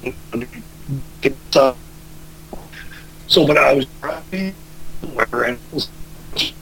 Are you moving right? Are you moving right now? What is that a fat joke? No, because you're breaking up. You're glitching out like crazy. Oh, well, sorry, I get calls. I know you may not have any friends. We got a couple friends calling. Sorry about that. Sorry. I just don't want your story to go to waste. No, I know. I was trying to do it between the beeps, too, and I don't know how to work the phone. And I don't have any friends. Thanks for reminding me. Sorry, buddy. That's okay. There was someone calling, so I apologize. I didn't know how to stop it. That's okay. So I was going back and forth between Quebec, and then I got sick.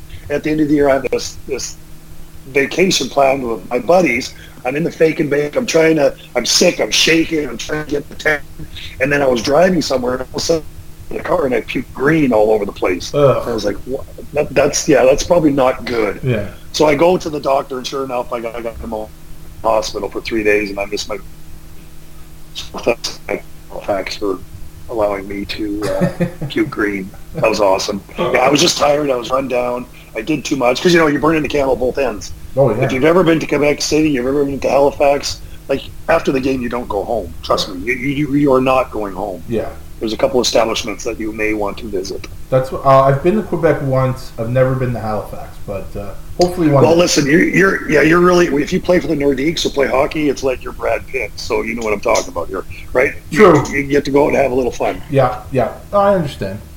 So, going into the next season, so you split the season basically. You spend half the year with Quebec. So now, when you go into your training camp in the next season, you feel confident, like you feel like you have a legitimate chance to start the season with Quebec? Well, sure, you feel better about it, right? Yeah. You feel better that you can, you understand the game a little bit, and you've hoping you've made the steps to get in there and go after it. Mm-hmm. And if my notes are correct, you did have a rematch with Chris Nyland in the preseason while he was with Boston? Yeah, I could have. Well, maybe that's the one that I'm talking about. Maybe that's the one that was in Halifax. Maybe. Okay. It could be. Again, listen, you're going way back to stuff that I haven't thought about forever. We're getting up there, my friend. We are on the back nine, as they say. I'm trying. So now when you start dipping back to 89, 90, I get a little fuzzy. I'm trying to help you. I can't remember what the Stars did against New Jersey 3 games ago, and you're asking me about what happened, with the Nordiques in '90. Please go ahead. Part of this interview is to get your brain moving. Oh my God! I want to stir up these memories. Get the ladle out. Let's go. So obviously you go into camp. You think you have a legitimate shot making it, and then you're sent down to Halifax. I can't imagine that sat well with you. No, with anybody, right? You're trying to make it, and like I say, it's hard, it's tough, and you're fired up. And what can you do, right? You just got to go and continue to play. And it's hard, It's a real difficult time, but that's the way it is. When you look at it, and to try to make a team, it's tough, and there's so much competition, and that's what I was thinking. I was just going to stick with it. That first year in Halifax, all I wanted to do was not go to the East Coast. Mm-hmm. And the only reason I didn't was because I worked so hard to stay in the league. And then the next year, they knew how hard I worked the year before, so that's why I got the call up to Quebec. And then the next year, I just didn't have the skill, and you just got to figure out a way. So you stick with it. And if you look at the way I did it, it's a long and windy road. And that's why I say I was a fourth liner, I was a seventh D, and that's the way it is with life with me, and you just got to keep pushing. It's just staying with it. It's being consistent. Well, to your credit, as much as I'm sure you were very unhappy about going down, you had a solid season. One guy I'd like to ask you about, it's a guy that you fought once when he was an opponent, but now he's on Halifax. He's sort of a minor league legend. He's a legend. Serge Roberge. The Rumbler. Yeah, so... love the Rumbler. Tell me about him. Well, when you play against Serge, first of all, you don't know if he can speak English, but the only thing you know is that he knows a couple words, and that is, do you want to go? As you skate around the ice, every time he steps on the ice, he looks at you and he says, do you want to go? And that's Serge. And it's funny because you play against him and he's a legend, and he just all he wants to do is fight. And then again, like Killer Kaminsky, when you get to know the guy, man, what a great dude. You know what I mean? Yeah. Awesome. Like one of those guys that you see him today, you just give him a great big hug because he's such a great guy. But when he's on the ice, all he wants to do is beat the living wheels off you every day. Yeah. It's awesome. Yeah, he's awesome. Now, I know you're an emotional guy, and you had a great season down in Halifax. Yet the Quebec was the worst team in the league. Do you know if you were ever close to getting recalled? I don't know. You don't know those things. Okay, yeah, I wasn't sure. You really don't. Mm-hmm. It doesn't matter, no, because you weren't, and that's just the way it is. You go back and you look at how you do things and how you interact, and everybody knows there's things that you could do differently. Yeah, but that's the way it is. That's what makes our lives right, moving forward. And for whatever reason, I just didn't have the opportunity, because little did I know it was even going to get harder, because during that next year in Halifax, I cracked a vertebrae in my back. Oh shit! Okay. That's when it's tough, and I think I still played 50 games, I believe it was. Yep. Somewhere along the way, so that was part of the reason. Like, that to me was probably one of the hardest things that I ever had to do was. It's called spondylolisthesis. I had a small crack in my vertebrae. God damn. And I was putting on I could feel it, and because the problem was, when I was younger, when I lifted weights, as like anybody else, too heavy, too hard, not proper form. Like, now that I'm educated in that area, like the stuff that I was such a retard, excuse the language, but I was so bad at, I just didn't think about what I was doing. So that year, and I would train, very little rest, and I could feel my back tensing up. I could feel it. And then one day I was sitting out, I think the team was away, or I was trying to skate, and I went to put on my skates in the dressing room in Halifax, and it all locked up. Wow. My whole back. Ooh. So I was stuck, hunched over, and I couldn't move. Any way that I tried to get comfortable, I couldn't. And I'm by myself at the rink. Oh, shit. Yeah, so I'm stuck. I am stuck at the rink in the dressing room, nobody around, and it took me probably, and I can't remember the exact, probably 30 minutes to get down to my side to relax a little bit, because I was stuck in that position of leaning over, pulling on my skates. Oh my God. And it was crazy, and I couldn't move. So finally someone gets there and gets me the Valium and all that stuff, or not Valium, whatever it is they give me, the muscle relaxers. Yeah. or whatever, and whatever, it loosened me up a little bit. So for the rest of the year, I had to deal with this thing, and it was so hard. 50 games is what I played. I can't believe I played that many, because that's crazy. Yeah. Because there were times that I could not even get into my car. Well, I did get into my car, barely get into my car, because every time I went to lift my knees on both sides, your hip flexors are attached to your back, and every time you go to lift, it's excruciating pain. God damn. Yeah, so I'd have to get to the rink, and I would get there probably 2 hours before the game would start, and I'd have a shower. I'd have a shower for probably 45 minutes and just try to get my back warmed up. And this was after a little rehab and being off the ice for a while. But I had to deal with that for the rest of my career, basically. And because I find it funny when you hear the money bags talk about playoffs and sucking it up in playoffs, and all the guys that you're talking to that played for the Islanders and all the tough guys and stuff,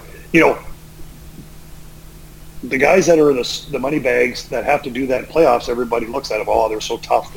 But ask Kelly Chase what he's doing on November 12th in a back-to-back scenario, and how he's feeling when he's got to fight Probert one night and then go to Domi the next night, and down the list of guys with the injuries that he has. Yep. That's where we are. I broke my nose when I was playing New Jersey Devils in practice. I didn't have time. I'm not going to go to the bench. I throw Kleenex in. I finish the practice, and that's what you do as a tough guy. You know what I mean? You don't. The nose is over there. Guess what? Nobody cares. Let's play. Yep. And that's all it is. Oh. So that's why it's always funny when you hear, in the news, these guys, the superstars, who have to suck it up during playoffs, which they do, and it's great. But the guys that you do on this podcast, you ask any one of them, what it took for them to get through the day. Some days it's pretty amazing what they can do. Yeah, I had Jamie Rivers on the last one because he played a season with the Islanders, and he's a great interview. And he told me a story about a guy that I know you're aware of, a guy named Jerry Fleming, who basically put Jamie's nose on the other side of his face, and just they had to stick those things up his nose and everything. So it's definitely a much different grind nowadays than it was back then. The only difference is back then you didn't want pats on the back about it; you just went about your business. Correct. Yeah, and even a guy like I watched Jamie Benn, was it last night? I believe the Stars are out of town and they're playing against the Hurricanes, and he gets a stick to the eye. You can see it goes real nice one. Like, he got a pretty good gash about it. And guess what? He didn't go down. Yeah. He kept playing. He went to the bench. He didn't go get stitches because he didn't have to, obviously, but he was pretty cut up. It was a good bang. Yeah. It was a nice one. But he went out there and played, So there's still guys like that, and that's where you got to tip your hat to a guy like Jamie. They're like, nice, buddy. That's the way to suck it up. Yeah, you definitely salute the old school guys nowadays anyway, because they're very few and far between. Well, I think anybody these days who goes and blocks shots, you got to give them hats off. Oh, yeah. Absolutely. Oh, my God. Some of the way these guys shoot these days, and if you watch Colton Franco for the St. Louis Blues tee it up, like, I'm out on that. Like, there's no way I'm flopping on that thing. I am getting the F out of the way, because that kid can hammer the puck. Oh, yeah. So, you, after that season in Halifax, arguably your best season, you're traded to New Jersey. What was your reaction to that? Oh, yeah, let's move on. Keep going. But that was not my best season coming up. You're getting to it slowly. The thing was, we moved. I got to go to the New Jersey Devils. Yeah. And obviously, the great Herb Brooks was my coach for the first year. Yeah.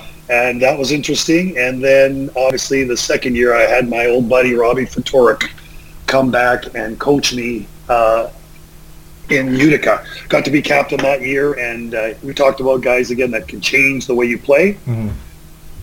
Again, my game went through the roof. If you look at my stats, I believe I had 20 goals, 52 points, and 240 penalty minutes that year. Mm-hmm. Yep. And if you look at the roster for the New Jersey Devils that year, they had probably 10 defensemen under one-way contracts. That's crazy. So out of anybody on that team, I was the only one not to get called up. Oy. Yeah, exactly. You want to talk about some bitter days? Yeah, those were some bitter days where you're just like, because all the guys were young and they were great. Jim Dowd, we had Ben Hankinson, David Emma, Jared Scaldi, Bill Guerin was hopping in, and we had some goaltender. What the heck was this kid's name? Marty Brodeur? Yeah, he's pretty good, I think. Yeah, I heard he was pretty good, and he was there. Yeah. So we had all these young kids coming through. Scotty Pellerin, fans for New York or for New Jersey will know these guys. Yeah.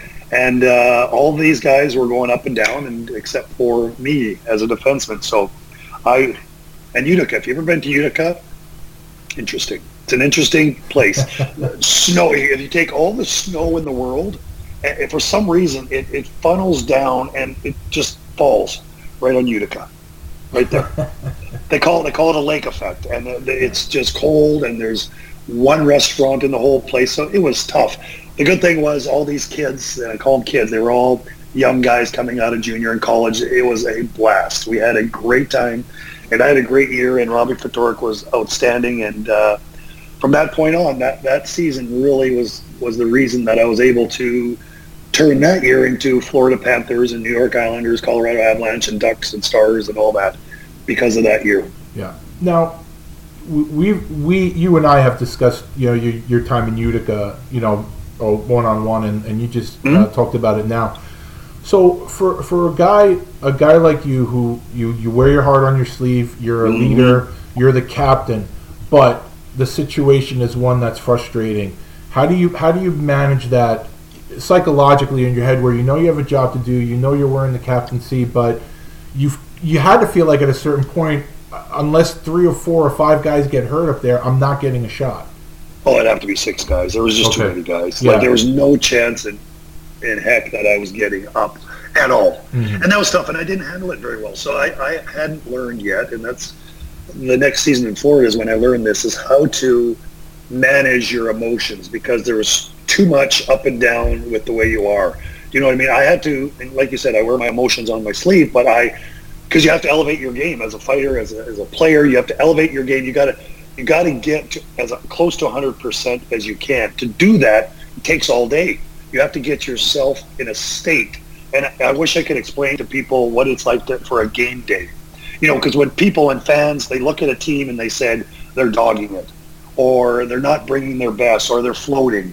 But they're floating at 98%. Mm-hmm. I know it doesn't seem like that, but they're floating because they're not giving everything they have that night, and that's why it doesn't look good. And you have to be, especially for stiffs like myself, you got to bring everything you can, emotionally, physically, mentally. You got to be sharp, and if you're not, you suck. So I thought I had to bring my emotional state up to that. So whenever I wouldn't get called up, instead of talking to people and all this stuff, I would go on the ice and I would work as hard as I could, like nut bar hard. Mm-hmm. Like I wouldn't talk to anybody, and I would just seriously, I'd come down and my slap shot would be everything I could. Then I'd stop in front of the net, then I'd hustle back in the corner.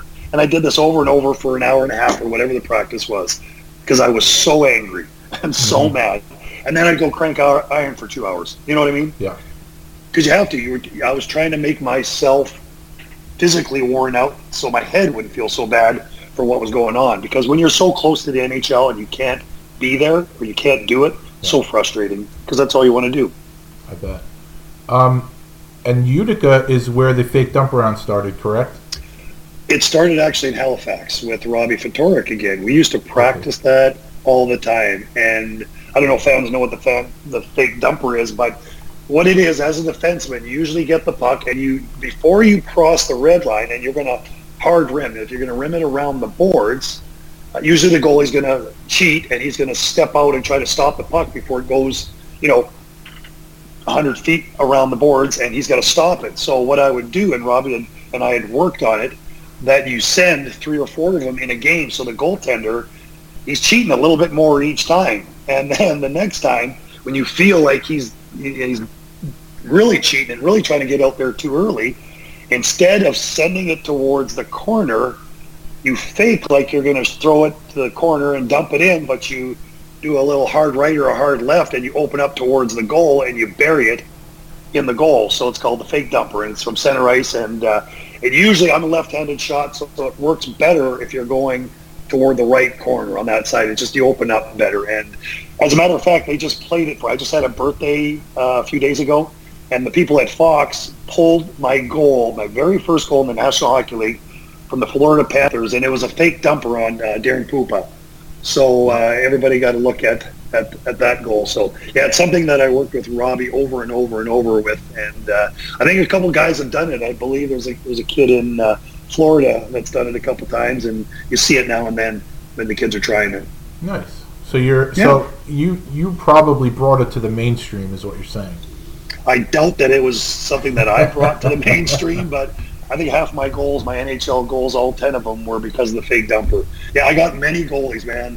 I got so many goalies that I missed the net a lot too, because you really have to sell it, and you got to open up your hips and your body to shoot the puck down the ice. And I hit the post on Patrick Waugh, all kinds of stuff. But we had so much fun working on that, because Robbie Ftorek, if no one knows Robbie, as a coach, he was always the first one on the ice. A half hour before practice started, Robbie Ftorek's on the ice working with the goaltenders or working with anybody who wants to. So from that point on, when Robbie and Halifax would get there early, that's kind of what I did. And from that year on, I was the first guy on, last guy off every day for 26 years. I always had to be the first guy on, because I had to work on my game, work on this, but it was because of him and how he showed me how to work and little things. And it was a great time to be with your teammates and work on the backup goalie or whatever people wanted to do, I love the respect. I hear it in your voice, guys like Coach Drake and Robbie, how much you have, how much respect and love you have for them. I do have a question. At any point in your relationship with Robbie, did you ever make fun of the helmet that he used to wear as a player? Oh, always. Yeah, Jesus, what was that? His sweaters and his helmet. Of course. It's too easy, right? Oh, that was a terrible lid, I got to tell you. Oh, my God. And if you haven't seen it, go Google it, and it is the worst thing ever. It's the worst. It's between him and Butch Goring, probably. Yeah. But I remember, when I think of Robbie as a player, I just remember it seemed like he wore his helmet high up on his head too, so it was awful helmet and a lot of forehead.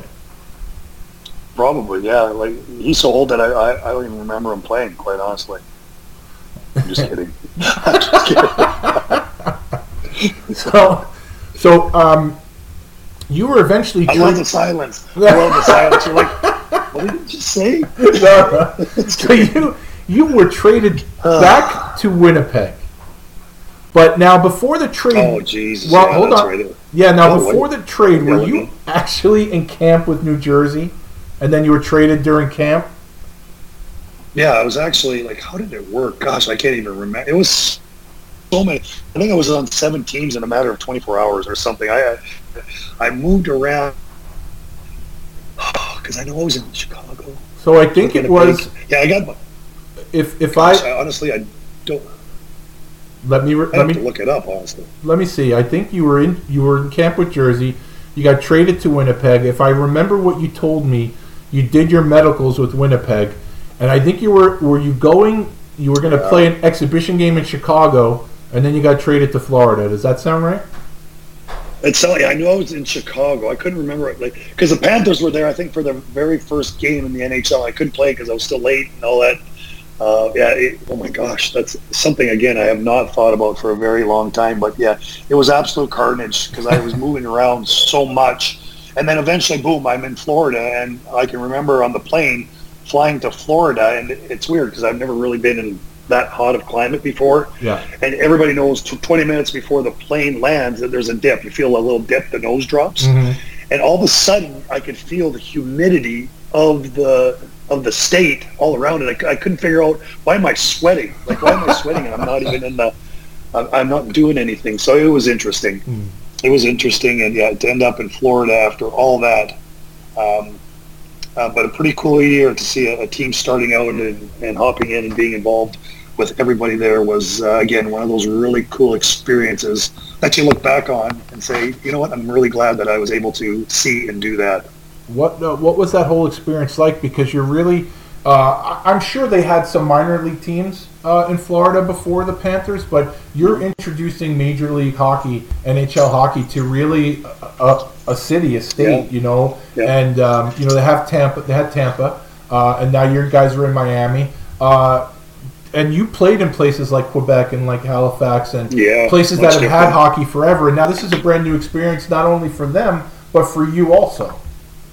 Well, yeah, big difference. When I got called up to Quebec and I was from Halifax, my very first call up, I think there was probably 15 cameras in the dressing room talking to me to get me ready for the game. And we're in Florida, there was, I think there was one beat writer, and I don't think there was a camera a lot of the time.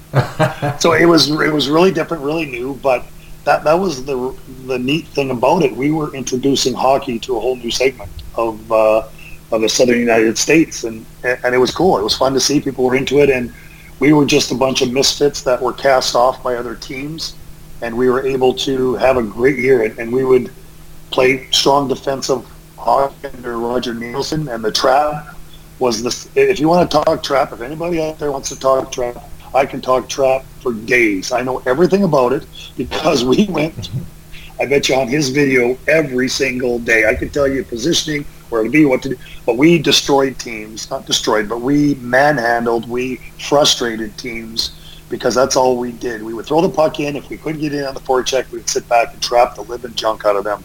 And we countered, and we'd win games 2-1 and 3-2 and 4-3. And we came so close to making the playoffs that first year, but we did not. I think we were 3 points out or something like that for a while, and we just couldn't do it. And I still use it in the broadcast. Is that right? I talk about teams that are looking outside the playoffs, looking in, and how difficult it is to get in, because we, as the Florida Panthers, were there for quite some time and just couldn't get in. I have to go back and look, but February or something, we were right there, but just couldn't make it. So I have to ask you about one of your teammates in Florida, and I think you know who I'm going to ask you about. The pride of Beamsville, Paul Laws. Yeah.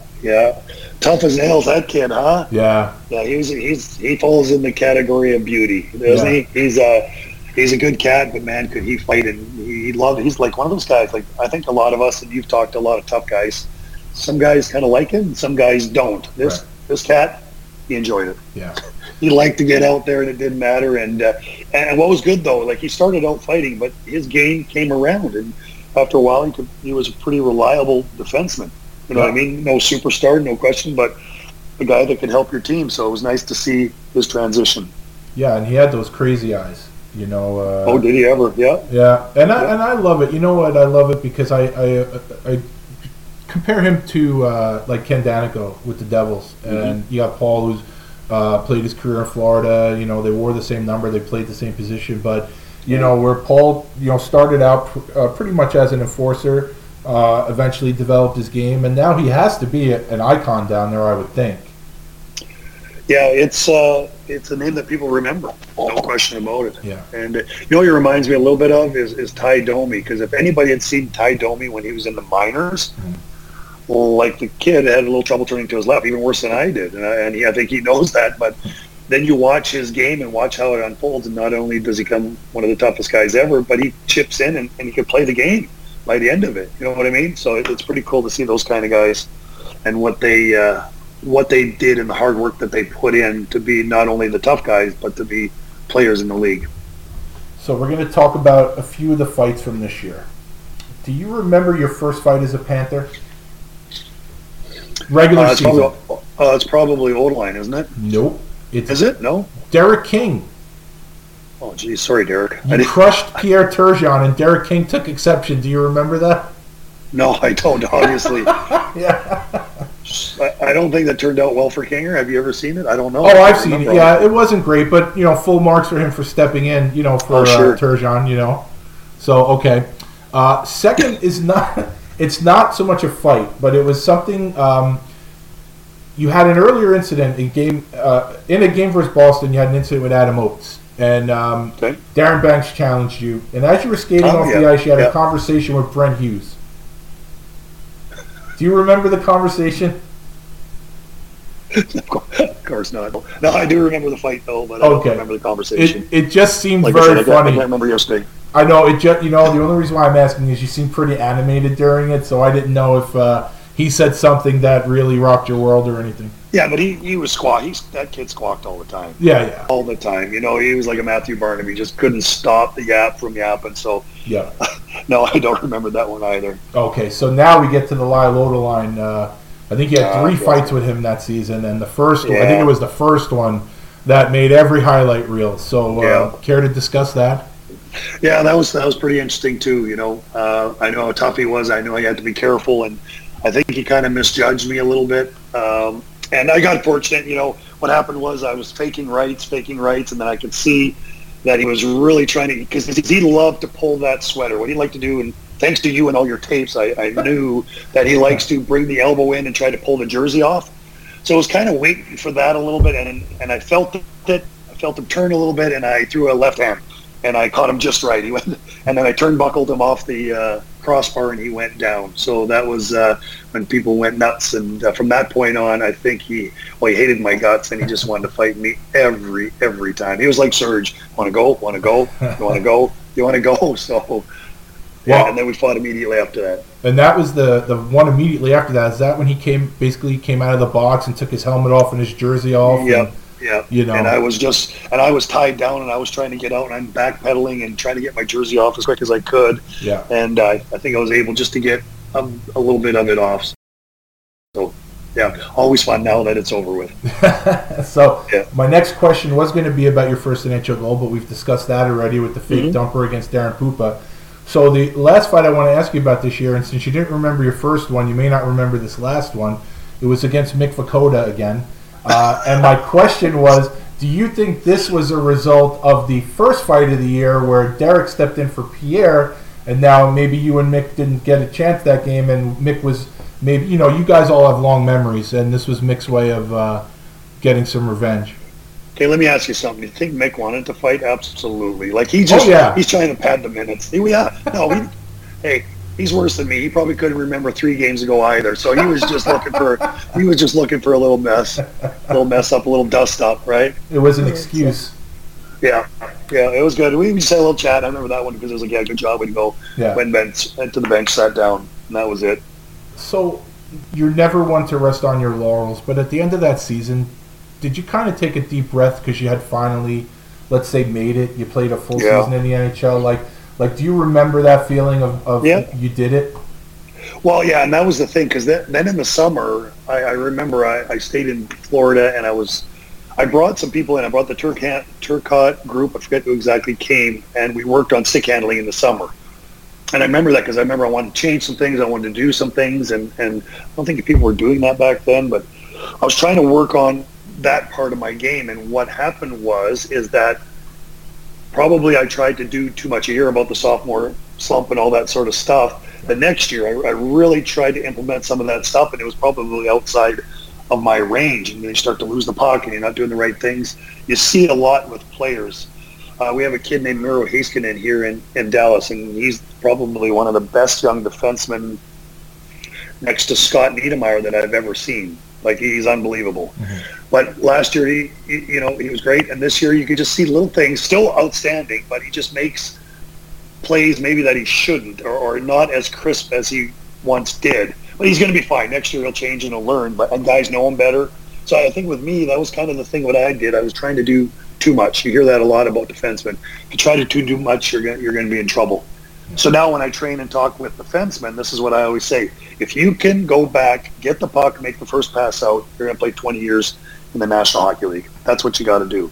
And for me, I tried a little bit too much toe drag and stick handling now that I look back on it. So probably taking that first year, maybe getting cocky, but maybe trying to do a little bit too much instead of sticking to my game. Well, you can't be faulted for that, trying to improve yourself, Well, here's how it is. When you don't have hands, you can't have hands. That's just the way it's going to work, okay? For everybody listening out there, if you don't have hands now, you're never going to have them. Just try to work on your overall game, all right? Sound advice. Thanks, so, before that summer you're saying you're working on this stuff and you played your first full season, the next season, that was the lockout year, right? Yes. So there were actual training camps held, though, right? And then the lockout happened? I believe so, yeah. Yeah. But it just, guys like me, like just everybody else, because all the money bags, right? They're going overseas. They're doing different things. They're skating. They're all playing together. And the Sluggos, what are we doing? Yeah. We're cranking iron and trying to stay in shape. And I needed to play. Yeah. It takes guys like us a good month to get going, to get up to speed. And we never knew exactly when the season was going to start or what was going to happen or who. You just didn't know. And there was a lot of unsettling stuff going on, so we didn't know. And for like I said, they got lesser skilled guys. I think it really hurt us to come back and play after that. When you did come back, you ended up playing 9 games. In one game against Tampa, you fought both Rudy Koscheck and Enrico Ciccone. So, oh, nice, yeah. How was that? You were when you got called up to Quebec, you were thrust into a rivalry. Now you're part of the start of a rivalry. Were those games, not that they could compare, but were the Tampa games more intense than the other games? I think they tried to make them intense. Do you know what I mean? Because of the natural geography of the two places. But yeah, it was fun and it was there.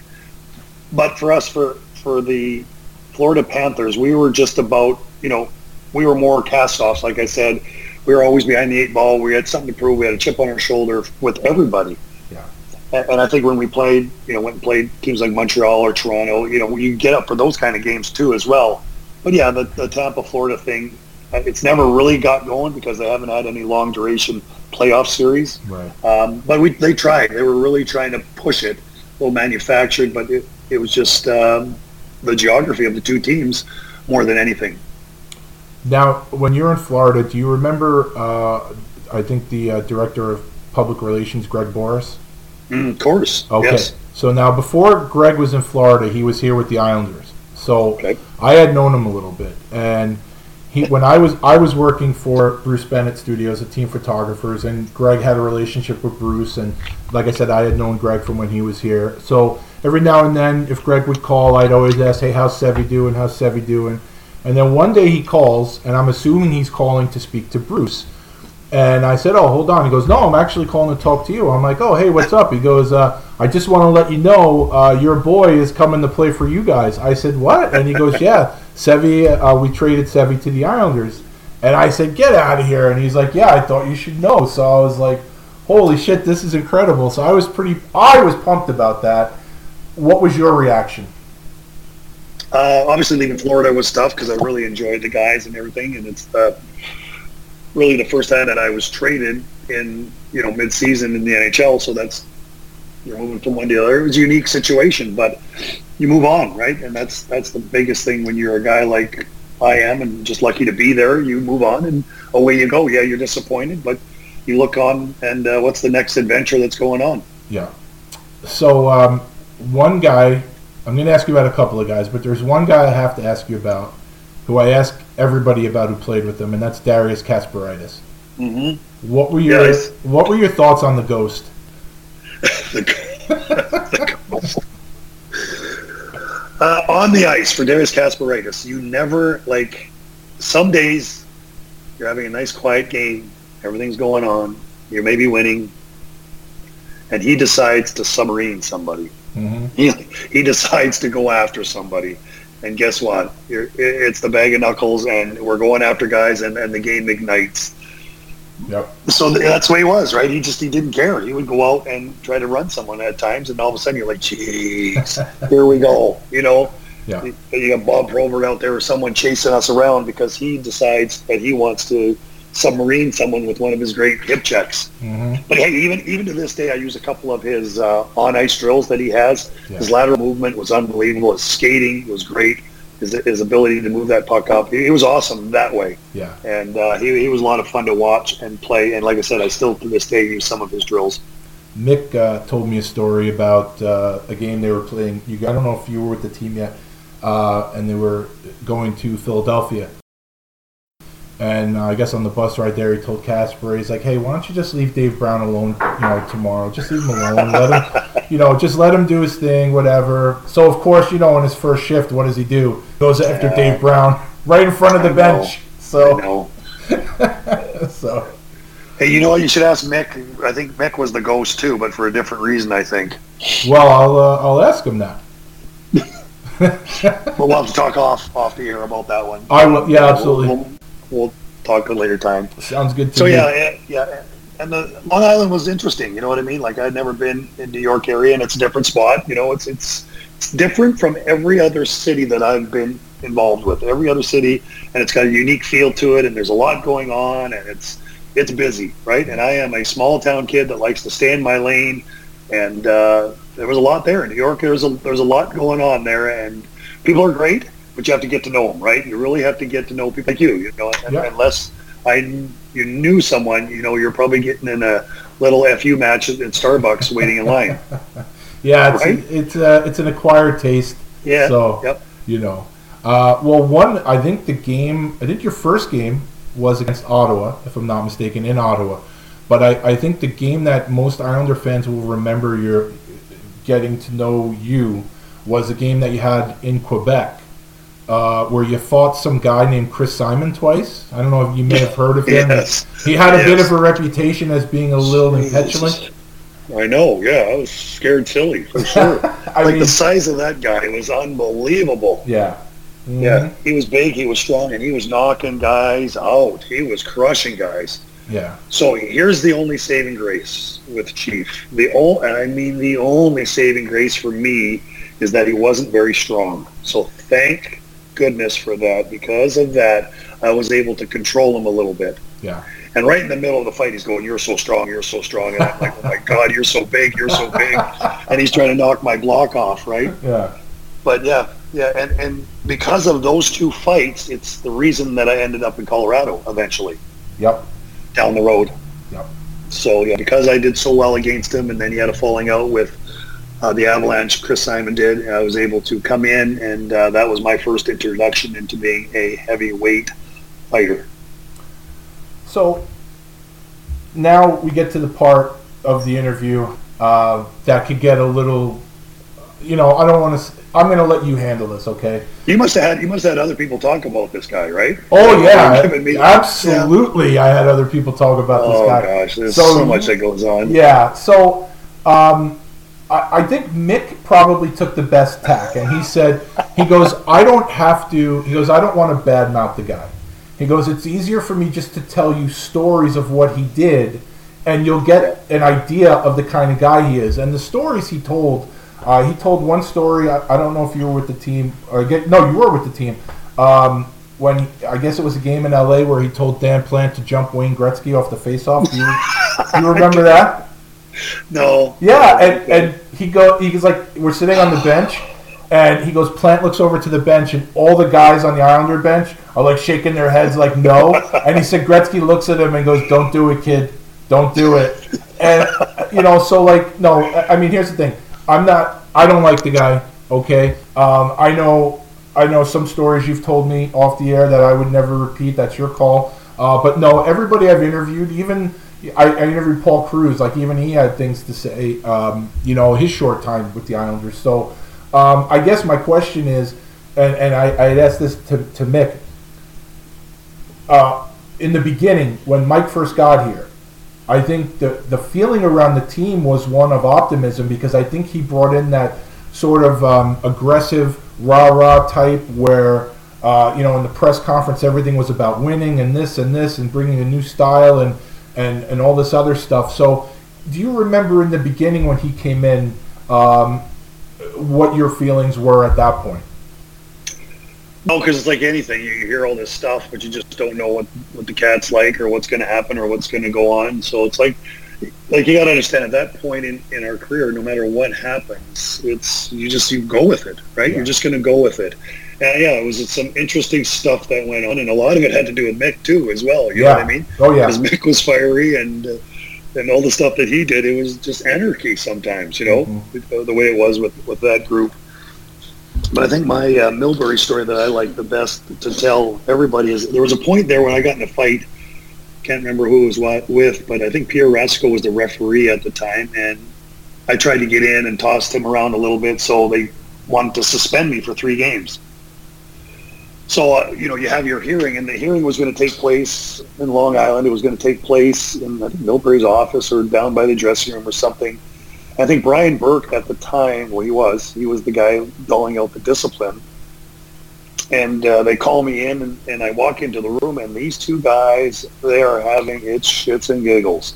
They are telling stories, and they're having fun, and they're slapping each other on the back. And I'm like going, this is weird. This is a hearing. You know what I mean? Yeah. So I walk in there, and I sit down, and we barely get into it. And I think they say, "What do you think?" And I was, "Well, I did this and this." And then I look over to Millbury. He says, "You know what? Why don't you just take the 3 games and let's get going?" So I said, "What?" So that was it. That was my hearing. Basically, Millbury, my coach, telling me to take the 3 games and just get the heck out of the room because they want to get back to their discussion. Jeez. And that was it. And that was it. That's what I remember of it. You know what I mean? That's what it felt like. They just dismissed me, basically, and I went on. So it's 3 games that I'll never get back. And it bothered me because I knew every game to me was vital. Every game that I had the opportunity to step in and play was vital because I knew I was not going to be around very long, and every minute mattered. You know what I mean? So for him to just dismiss my 3-game suspension was a little bit, ruffled my feathers a little bit. Yeah. Is that that season training camp? I think that was the one that was held in Ontario, if I'm not mistaken, right? Was that the Patch? Is that when we went? Yeah, I'm going to ask you about that. I'm going to ask you about that jersey. The jersey? Well, I was going to say, I know in that training camp, I believe that training camp that was in Ontario, you had a lot of physical guys in that camp. You know, obviously guys like Mick and Brett Lindros and usual guys like Chenault and Pilon, Brian McCabe. I think Wendell Clark was there. You had guys like Mike McWilliam, Jim McKenzie, Barry Nightcar. Oh my God! Right. So all these guys are in one camp. So I was going to ask you if you had any recollections of that camp. And the other question was, it's really just like another Millbury thing. Like, did he run his camps differently than other guys who were, say, normal?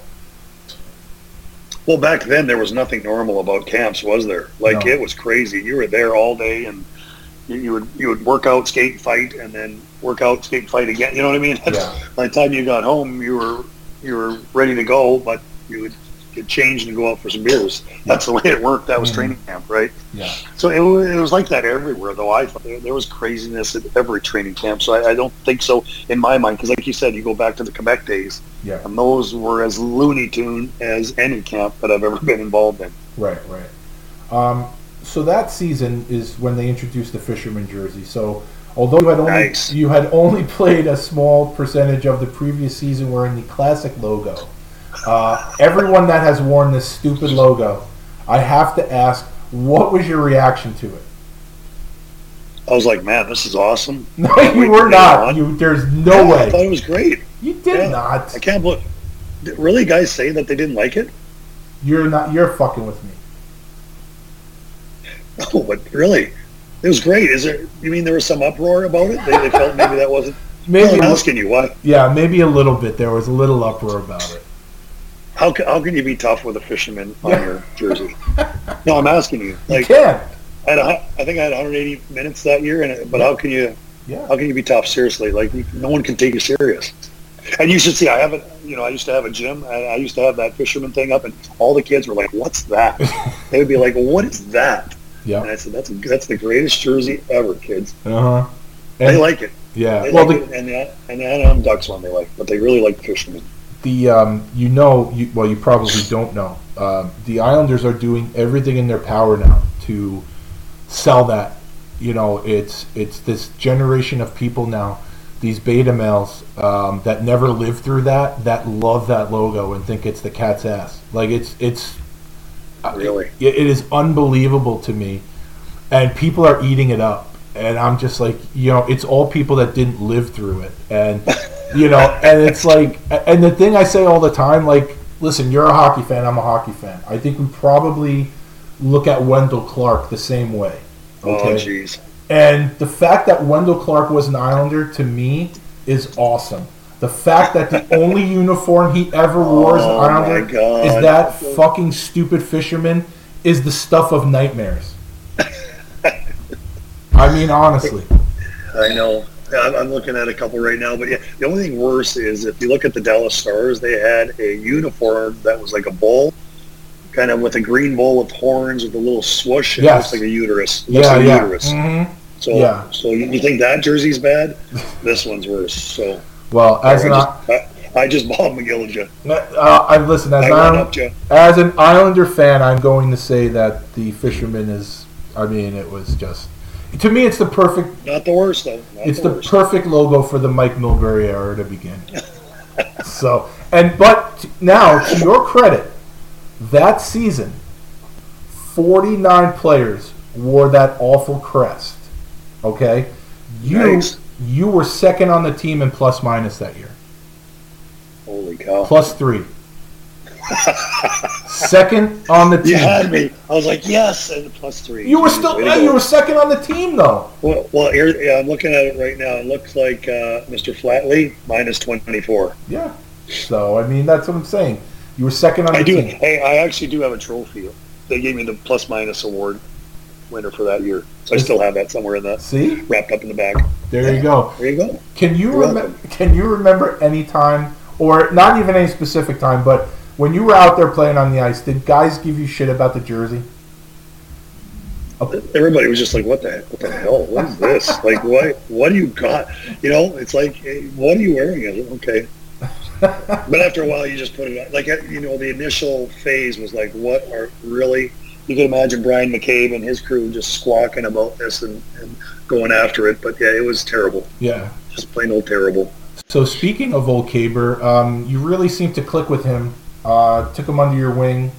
He was -24 that year. Jesus, I thought he was my partner. Well, listen, if he's -24 and you're +3, it's pretty obvious who the strong side of the defense was that year.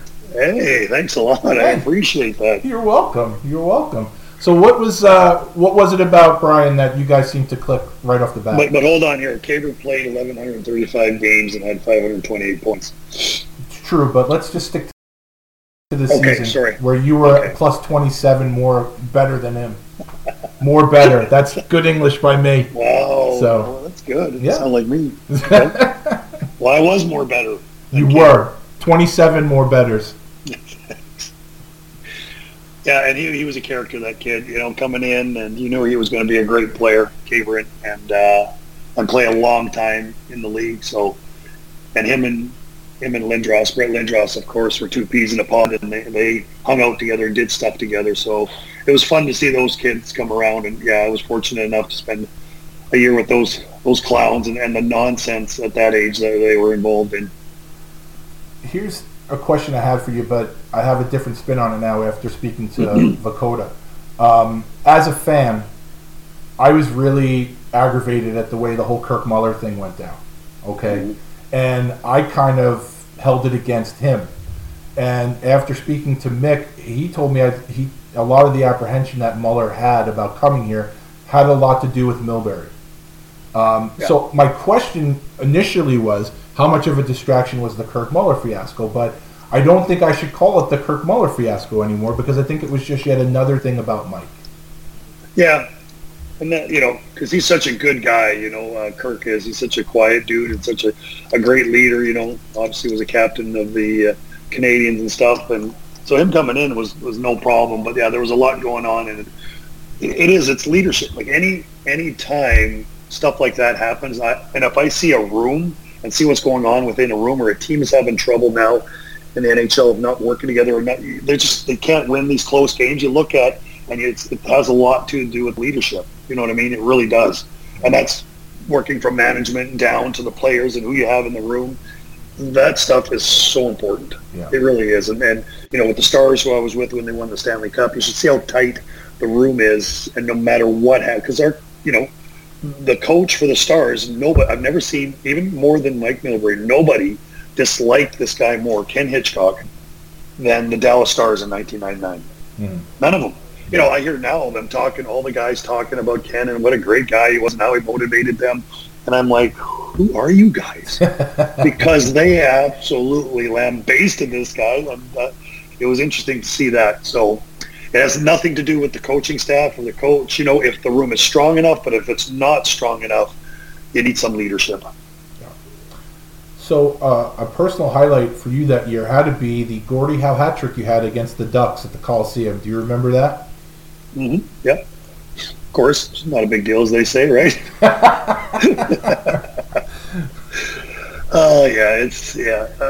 It's more about the goal than anything. You know what I mean? Yeah. It's just the way it works. But it's part of it. And like I say, you look at your career and you want to hopefully have been a better player than you were and do more things. But little things like that kind of put a little smile on your face, whether it's good or bad. And it's all the experience of being there and having been able to play quite a few years in the National Hockey League, and stuff like that happened all the time. And it was fun. You know what I mean? It's just fun stuff. Well, correct me if I'm wrong.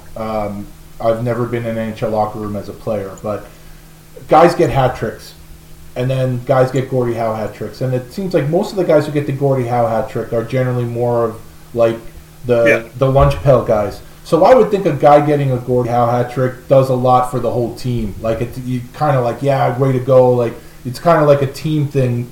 You know, you got the Gordie Howe hat trick, but in the locker room, all the guys probably were so pumped for you. Well, yeah, it's more about those kind of guys getting the goal. Yeah. You know what I mean? Right. A goal. That's when it means something. You know, yeah, it's funny, a Gordie Howe hat trick, but it's really about the goal. Yeah. Whenever someone like me or guys that don't score, or Mick, when they score goals, you know what I mean? That's the whole bench gets into it. So it's not necessarily about the Gordie Howe part is easy, really, the fight. Like, if I had a goal and assist, it's easy to get in the fight, right? Yeah, right. But if I have a fight and get a goal and assist, you can't do it, so... Right. But yeah, it's more about the goal for those guys than the hat trick. But when a guy like, let's say a Tyler Seguin or someone who scores goals gets in the Gordie Howe hat trick, then it's something, right? Because they don't usually fight, and that means more. So it's kind of reversed a little bit. Yeah. There was a game in Montreal that year. There was an incident. A Canadian player was dumped on the bench. You almost jumped off the bench that night. Guy Chiron pulled you back. And oh, yeah. Now, the camera stayed on you for a long time, and I don't know why, but you seemed like you were, I don't want to say you were in a bad way, or you just seemed like that was probably the most angry I had ever seen you before. Oh, gosh, yeah. So you remember that Chiron called me out. Yeah, he called me out and said, if you want to fight, make sure you go out on the ice and fight, or something to that effect. Yeah. You know what I mean? And I was furious. And if you look at the fights that I had after that, well, yeah, the next pounded guys. Well, that's what I was going to say. And I don't care. I didn't care who they were. Yeah. I was angry, and that's funny. I wish I could. When I go back and I think about that, if I could have gotten myself to that state more, because you know me, and I'm a real passive guy. I don't like conflict, all that sort of stuff. I'm an introvert, and I mind my own business, and I do all this other stuff. And yet, he infuriated me. Yeah. Yeah, he got me mad. Like, he got me angry, and especially a guy who's never fought in his life. And, you know, give it just the way he did it, you know what I mean? Like, to say that, he fired me up for whatever reason. And you can tell by the look that, you know, he called me out. He got a little pride. Don't do that, you know? But, yeah, he got me angry.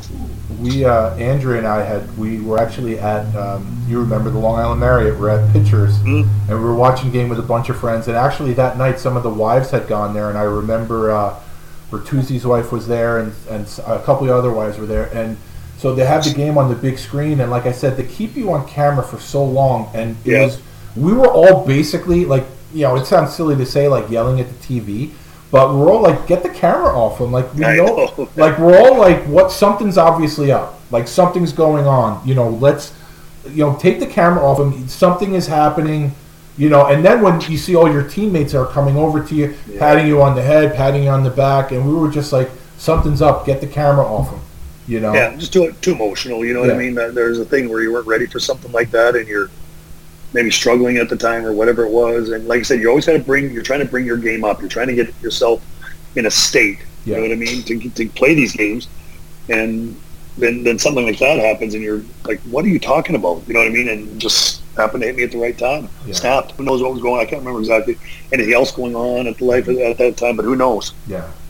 But yeah, I got fired up. And then after that, like I probably for 10 games, like, I was demoing guys. Like, I was going for it. You know what I mean? I wanted someone to absolutely hit me in the face because I was enjoying it, which didn't happen too often, obviously. Yeah, well, no. You're so handsome, it's ridiculous. Thank God. Oh, well, thank you. You know what? It's the moneymaker, and I'm a little uncomfortable right now. All right, let's move on. Well, the next night, you played Washington, and they were always a tough team.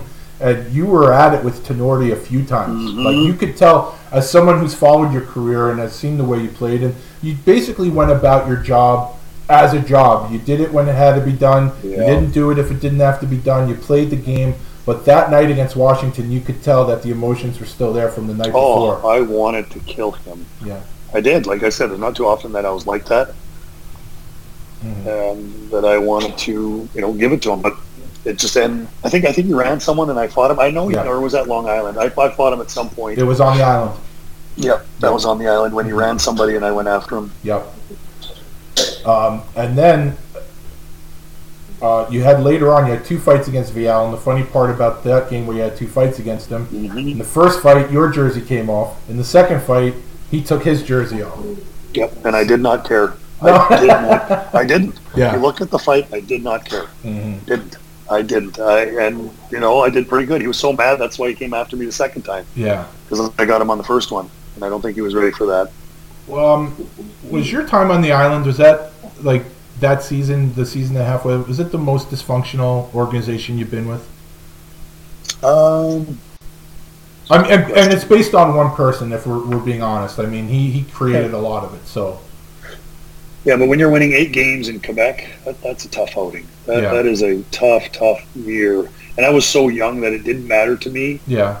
But, the give a heck factor to the Quebec guys, the older guys, was, now that I look back on it, was way off the chart. Yeah, you know what I mean? Yeah. Did not care, and, that was a rough one. So, but for me, I was just happy to be there again, right? I'm a young guy, rookie, coming in, playing the NHL. Like, hey, let's have at it. Wish we could win a few more games, but that's the way it goes. So let me ask you one more question about your time with the Islanders, and it's about a guy who I'm friends with. I think he's a great guy and everything, and his journey to the NHL was a lot longer than a lot of people's. And that's another Western League veteran, Mike McWilliam. When you're a team and you call yourself a slug and you do this, and you yourself had a long road to get there, and when you see a guy like Mac make it and the road he took and the bus rides in the minor league cities he played in, it has to make you feel good for a guy like that who nothing was handed to him, and he worked his tail off and he finally reached the NHL. Even if it was for only 6 games, it was probably the 6 greatest games of his life. Oh, sure. And if you're watching the news, you see this backup goaltender for the Hurricanes that got to play a game, right? Yeah. He got to play 1 game, and he's 42 years old.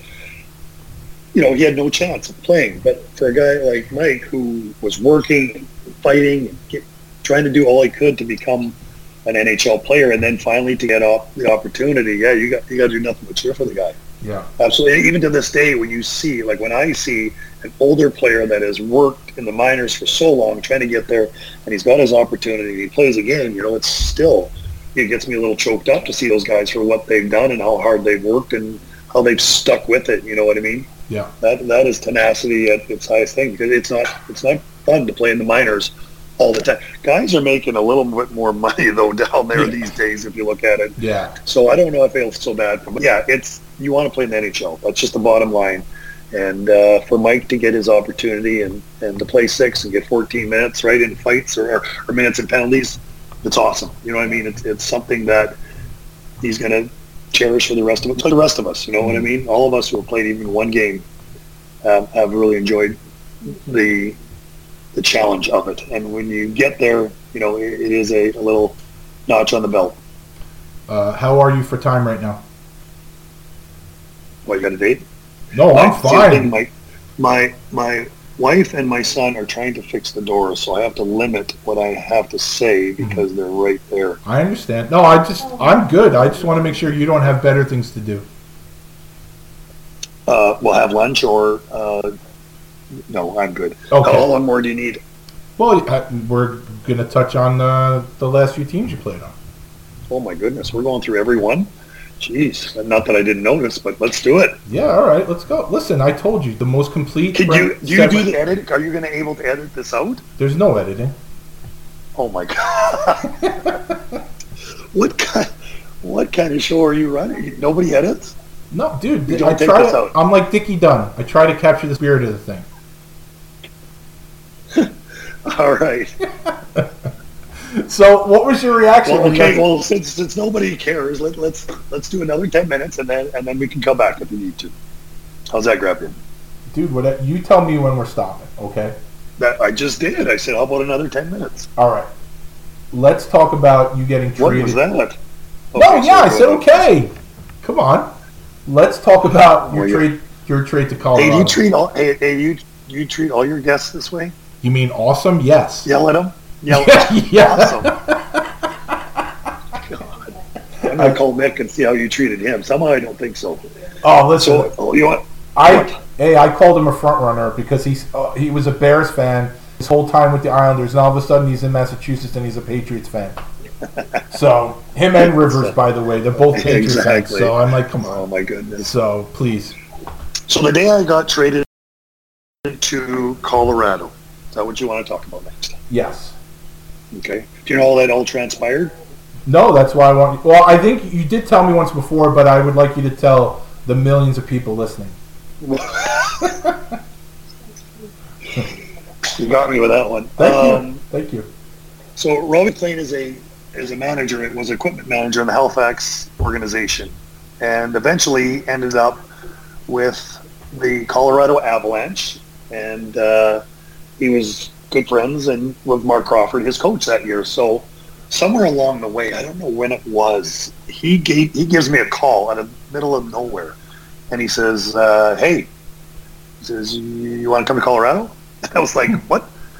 They just won the Stanley Cup, and I'm like, "Well, what are you talking about?" He says, "Yeah, you want to come to Colorado? Tough guy." I was like, "What do you mean?" He says, "Well, we know Simon's going to go. Simon is going to go, and we have to."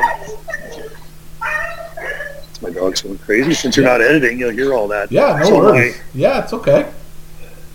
So Chris Simon is us, and we need a tough guy. So I was talking to Crow, Mark Crawford at the time, and said, "Hey, what about Sev?" Because we go back to the times that I fought Chris Simon, as you talked about, and I was a guy that could handle myself. So we talked about it, and little did I know that would change a lot of things for me in a lot of ways.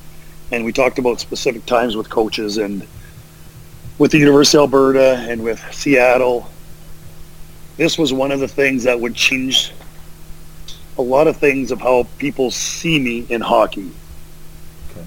And it was because I turned into a fourth line goon, which I'd never, ever done before. Do you regret that? That is the question that I deal with all the time.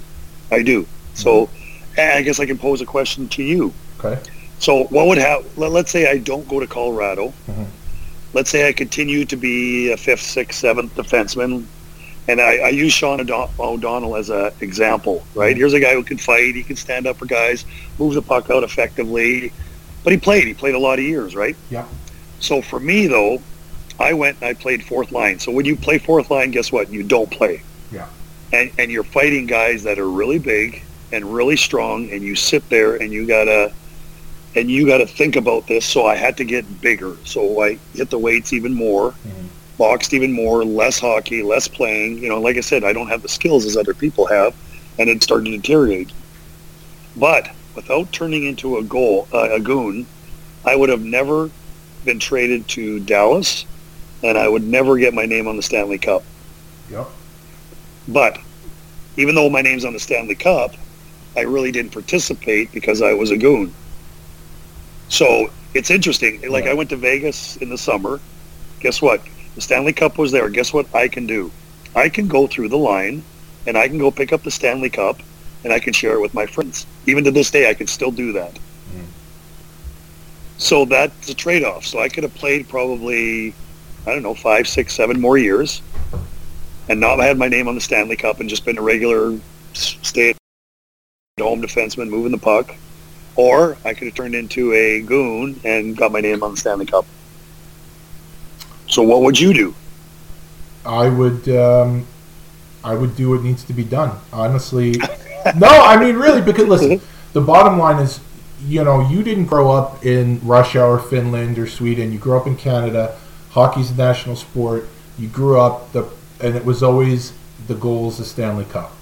Okay, so you're, like I said before, you were able to do something that most of us dream about, and that's play a professional sport. And I don't know how many tens of thousands of players have ever played in the NHL. And of all those tens of thousands of players, a fraction of those players have their name on the Stanley Cup and have a Stanley Cup ring. That's the rub. If the ultimate goal is to win the Cup, and as you said, as far as your participation, the fact is participation isn't necessarily on as contributions.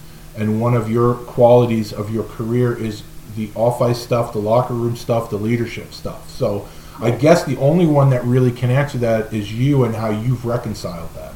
Oh, I see how you did this. You just turned it all back on me. I'm not just a pretty face. Well, you're the host. Well, you're the host, so I guess you can, right? Yeah, of it's your course. show. It's your Yeah. show. You can I do mean, whatever you want. my I like answer- your rules, right? You didn't like my rules about bringing in Kaminsky and all these guys because they didn't play, but Right. now you just threw it back at me. My answer So- is so you- my answer is if I would have done it.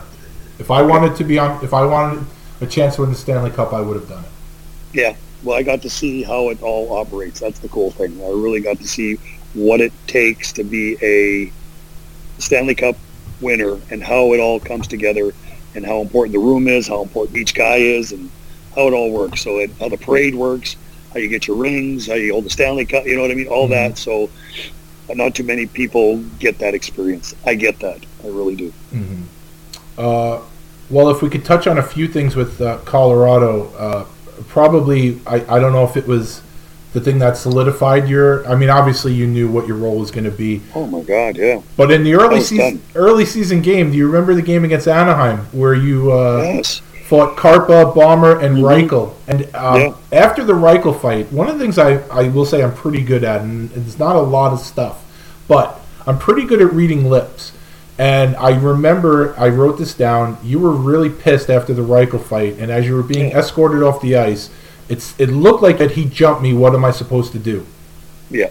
Exactly. Yeah. So that was He did. yeah. Yeah, he did. So I mean, is that the frustrating part of being cast in that role? Is that you fought Karpa, you fought Bomber, and now you know one more fight you're out. And Karpa had one fight, Bomber had one fight. So now you can send out Reichel. Now he could fight you, and now you're down one guy for the rest of the game.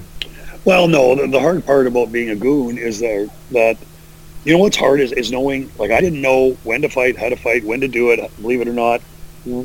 There's a system to it of when to do it, how to do it, and, you know, sometimes I'd go ask the guy to fight, and he'd say no, and I was like, okay. And, you know, I'd go do my thing. Yeah. And I took a lot of heat for, I think it was Simpson, the defenseman for Calgary, had steamrolled Forsberg or hit him or something. And, you know, I went over and during the face-off, and I'm like, all right, let's go, drop the gloves. And I called every name in the book, but he said no. Mm-hmm. So I skated away. Do you know what I mean? I just left him. And I was like, okay. And then after a while, fans were like, well, why didn't you get? And I was like, whoa. Like, I didn't know. I really didn't know. Yeah. So, you know what I mean? After a while, I was like, I got to do it. You know, you just go. I should have went over, cross-checked him, and punched him in the head. Yeah. And, you know, because I'd never had to do it. So it was the strangest thing that there was timing to it, when to do it, and the sitting and thinking about it and all that. That was something really unique. And, you know, you probably chronicled it a lot and both have talked about it. That's the hardest part, is the mental aspect of waiting for your next fight. Yeah. And my hands from that day, from those fights, those 3 fights, my hands were mangled the whole season. I had to tape them up every practice. At the end of the season, I had to have surgery on my left hand to reattach my tendons and all that sort of stuff. You know, I could not drive. I couldn't hold a pop can or a beer or whatever because of the swelling in my hands. It was unbelievable. And even to push them in the morning into your gloves, that's why I put Band-Aids. I was putting Band-Aids on each knuckle, so the scraping that you feel in there, and then every fight you have to put your hands in ice and all that sort of stuff. So there were the wax and everything that you had to put on between games and all that, and you had to just go out and fight, you know. Not a lot of fun. No, and you didn't have any help really that year. No. I think the only time that Wade Belak played was probably when you were hurt. I think he played 5 games that year, maybe. Yeah, no, that was pretty much solo. It was me, myself, and Dead Marsh would fight a little bit, right? Yeah. Get out there, but he was midweight, and it was interesting. It was definitely an interesting, unique feeling to feel like when it goes 3-2 and then 4-2 for the opponent. You kind of feel the whole bench just kind of turn and look your way. Yeah. And after sitting there for a period and a half, you get to stretch out and hop on and go dust it off with Bob Probert or who's ever lining you up that day. So it was interesting, yeah. So after that season with Colorado, where you had about 30 some odd fights, they leave you unprotected. How did that? I mean, did you take that as like a slap in the face, or? Well, and here's Crow. Like, Mark Crawford was awesome. You know what I mean? You know, he was a guy that you told me go through the wall, I'll go through the wall for him. He was great to me. he was awesome because in Edmonton, he would start me, my hometown. He would start me and said, "Hey, Sav, we're going to start you, but get off the ice as soon as you can." Yeah. Right? So, but he would do that because he knew I had, 150 people there that would come to watch me, and he would do that for us. So during that time, he came to me and said, "Yeah, we have to put you on waivers, and you're probably going to get picked up." Mm-hmm. So, but the funny part about that is, I can't remember exactly the time frame it was, but I was just moving into my apartment in Colorado, and it was at the very top of a building, and you could see the mountains. And for whatever reason, I had put all my stuff, everything that I had, in a shopping cart. And I was probably moving from the car back and forth, and I went up with the shopping cart in the elevator all the way to the top, and I brought it in, and I was overlooked the balcony. I was like, "Oh, mountains are beautiful." Yeah. And then the phone rings. And it's them, and say, "Hey, guess what? You're going to Anaheim." So I took my cart, turned it around, took it back downstairs, put it back in my car, and I was ready to go. Oh my God! Yeah, it's pretty hilarious. Oh. But because you go back, and I go back to getting the call when I was back in Long Island. Yeah. Like I was jumping up and down when they called me. Yeah. Like I think Kaber was there and Lindros was there, I believe, in the apartment, and I was jumping up and down, high-fiving people, and just like giving it, "Woo! I'm going to Colorado." You know what I mean? And then you fast forward a year later, I'm going out of Colorado. What? Yeah, I was a little bitsy. Yeah. How much do you think that 3-fight game against Anaheim factored into Anaheim claiming you? I'm sure it helps. Just like when I went from Anaheim to Dallas, there was a series of events that happened that I'm sure got me noticed. Yeah. And that season, you started the season like no other. What was that whole Japanese experience like? That was awesome, yes. But so obviously the Ducks in Vancouver are going to Japan, and I just got waived, and they picked me up. So they're getting on the plane. So I think that's how I was first introduced to the team. They're getting on the plane, and everybody, Paul Kariya, Solani, all these guys are going back in the cattle car, right? So they're going in the back of the plane, and whatever it was, a 12-hour flight or whatever it was, 7-hour flight, I can't remember, long flight. Everybody is going one way, and Rob Shickley was the travel coordinator, I believe, at that time. He comes up to me and he hands me a ticket, and I start walking that way, and he's like, "Well, hold on here. We don't have enough tickets for you, so you got to go. You got to first class." Oh, yeah. So I am sprawled out. You get the beds, you get the movies, you get all the stuff, and I'm laying there. I'm looking back, and Solani and the crew and Korea are all jammed up in cattle car back there, and I took a little bit of heat for that. Oh, that's awesome. You deserve it. You deserve it. Yeah, thanks. I felt first time you're meeting the team, and you're doing old Billy Big Bucks in first class. And I believe you're on record as the first hockey fight ever in Japan. Correct. Under a pool or under a diving board. Yes, it was awesome. Against Big Donald. Mm-hmm. Yeah, we were on top of a swimming pool, I believe, that they put the rink. Mm-hmm. So there was a diving board at one end, and I think I still, to this day, have the only fight in Donald. And now someone, you know that we're both fans of MMA and combat sports, and you know that Japanese fans are notorious when they watch these combat sports that they're dead silent. They just watch it for almost like the science of it. But I remember in that game, the Japanese fans were pretty into your fight. Is that what it was? Yeah, I don't remember because, like I said, I was just trying to save my ass. So I don't really, it goes quiet. You can't, when you get in a fight, you can't hear anything. Like I'm looking at the guy, I'm concentrating on him. I hear his breathing. I feel his patterns. I really am thinking about where my hands are on his body and what I have to do to protect myself. I gotcha. And later that year, you renewed your little dance card rivalry with Mick Vukota when he was now in Tampa. And the cameras caught you guys chatting. And I only ask because you guys are both goofballs, and I love you both. And I didn't know if there was anything fun about that, or you were just... Well, sure. It was basically just get her done and get back to the box. Yeah. Not necessarily packing it in or just going through the motions. Yeah. But it wasn't a duster. You know what I mean? Mm-hmm. It wasn't back when in Spokane when he's hitting me with his cast, trying to knock my block off. Much different feeling for this mutual respect on both sides. Definitely. Now, you had mentioned this, the incident against Dallas, where it started with Ludwig elbowing Teemu. Can you talk about that whole thing and what ensued? Well, what happened was, I think it was 2 or 3 games before, Suter had taken a run at, I think it was with Chicago at the time.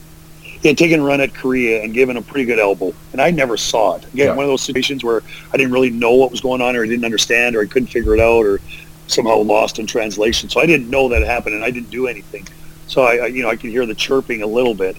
So when this happens and Ludwig takes out Solani with the elbow, like, it is, for me, like, it was just like when Sharon had challenged me on the bench in Montreal. It was cuckoo Cocoa Puffs, right? It was full on.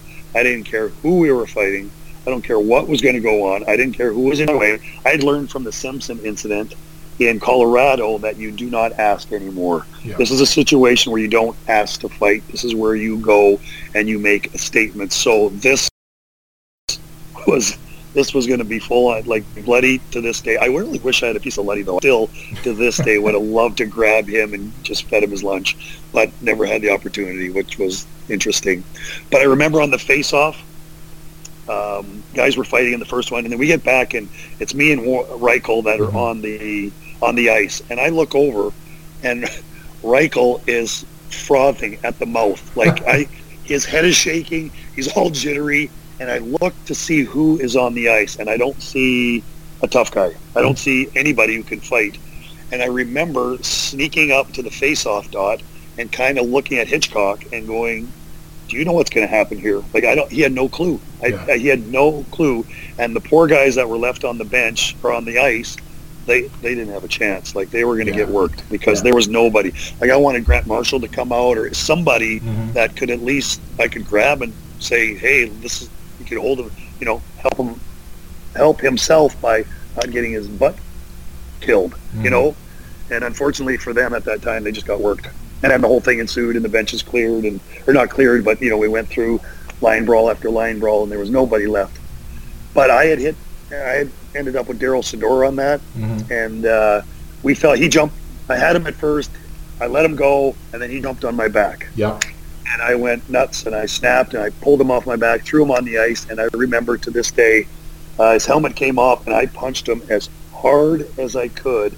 His face was on the ice, and I punched him in the back of the head as hard as I could. I could just feel his head kind of squeeze together as I punched him. Like, I came from downtown. I came from, Newfoundland all the way to Vancouver and just crushed him. Yeah.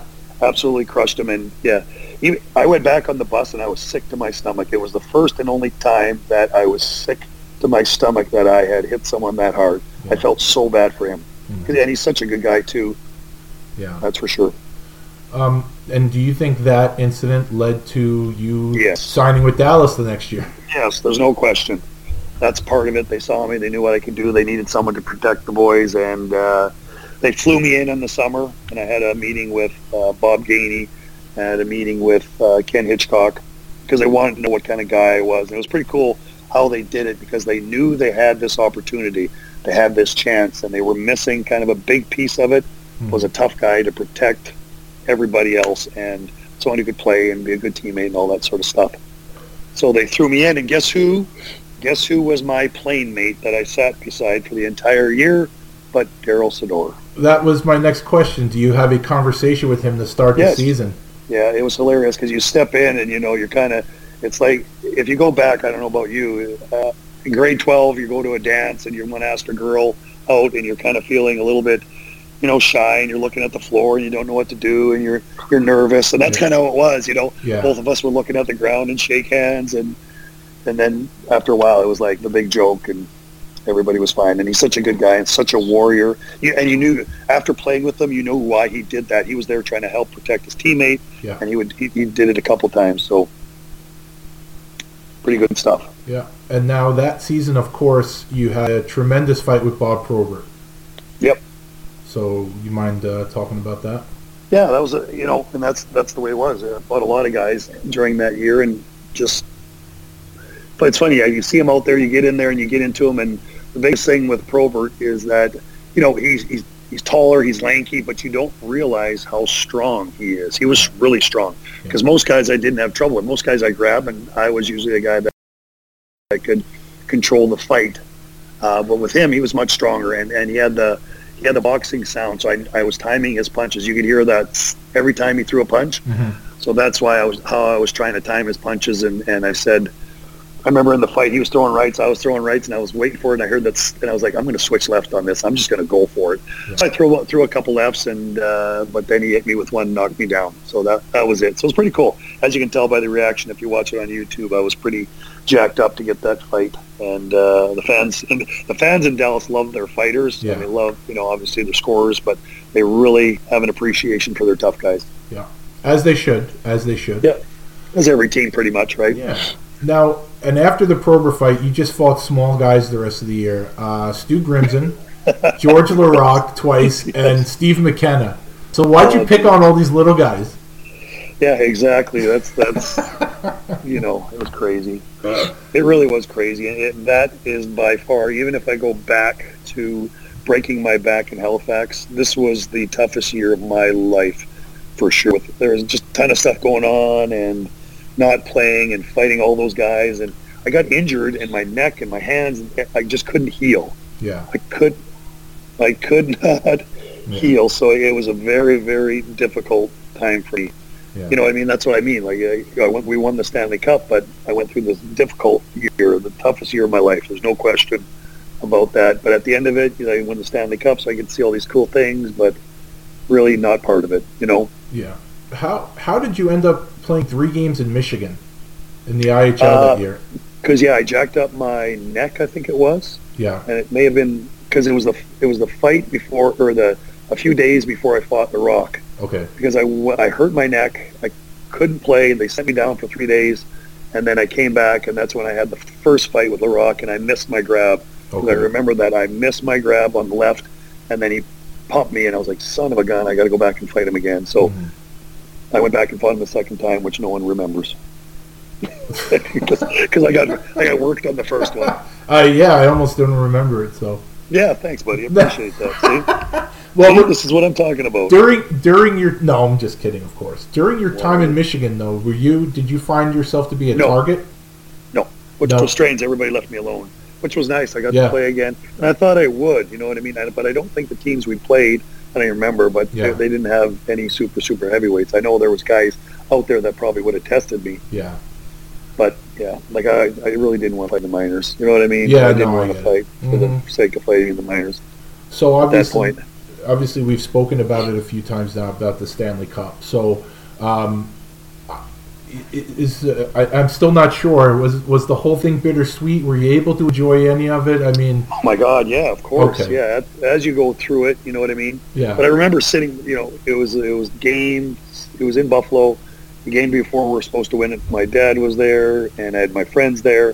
I remember sitting with my dad on the patio, and I'd done nothing that day. We went for Skate the Black Aces, skated, and we did it. And I said, "Hey, we have an opportunity to win the Stanley Cup tonight." You know what I mean? And we were talking about it, and it's like, yeah, but I don't really feel part of it. I don't.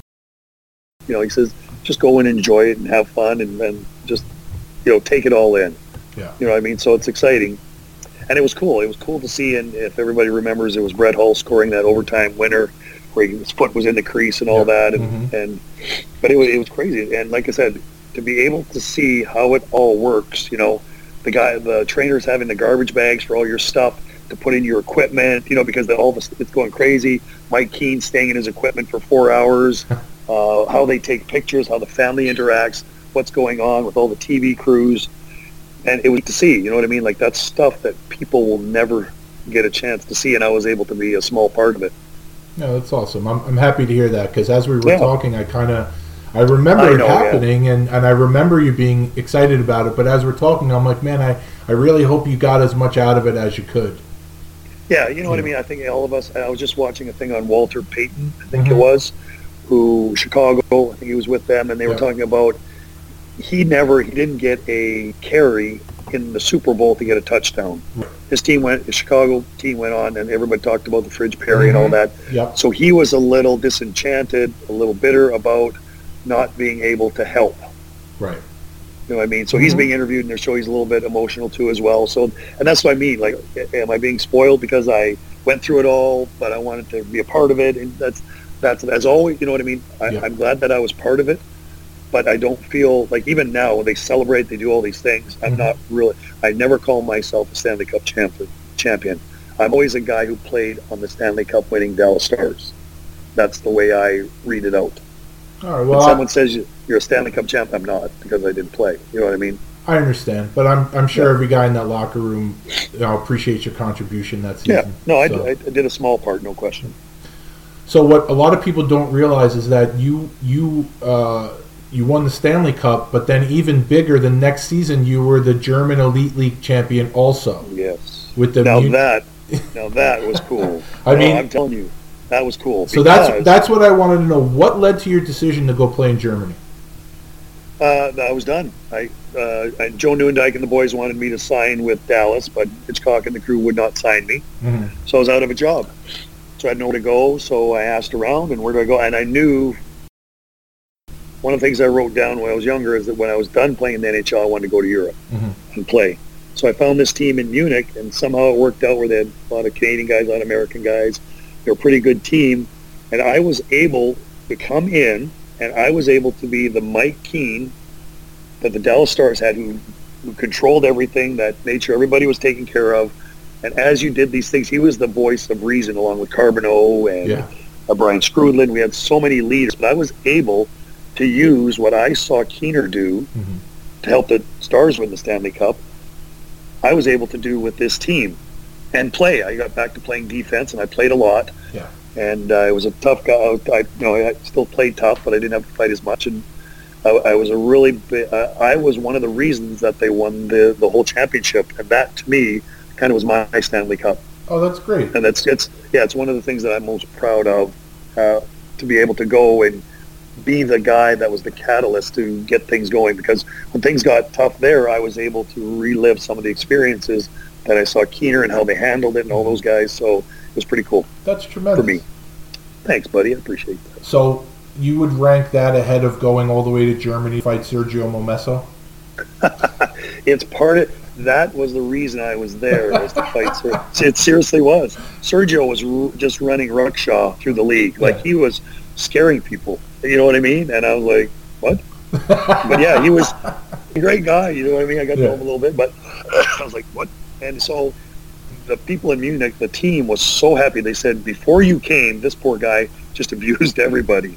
That's he crazy. Said the minute you came, it all ended. Oh my God, that's tremendous.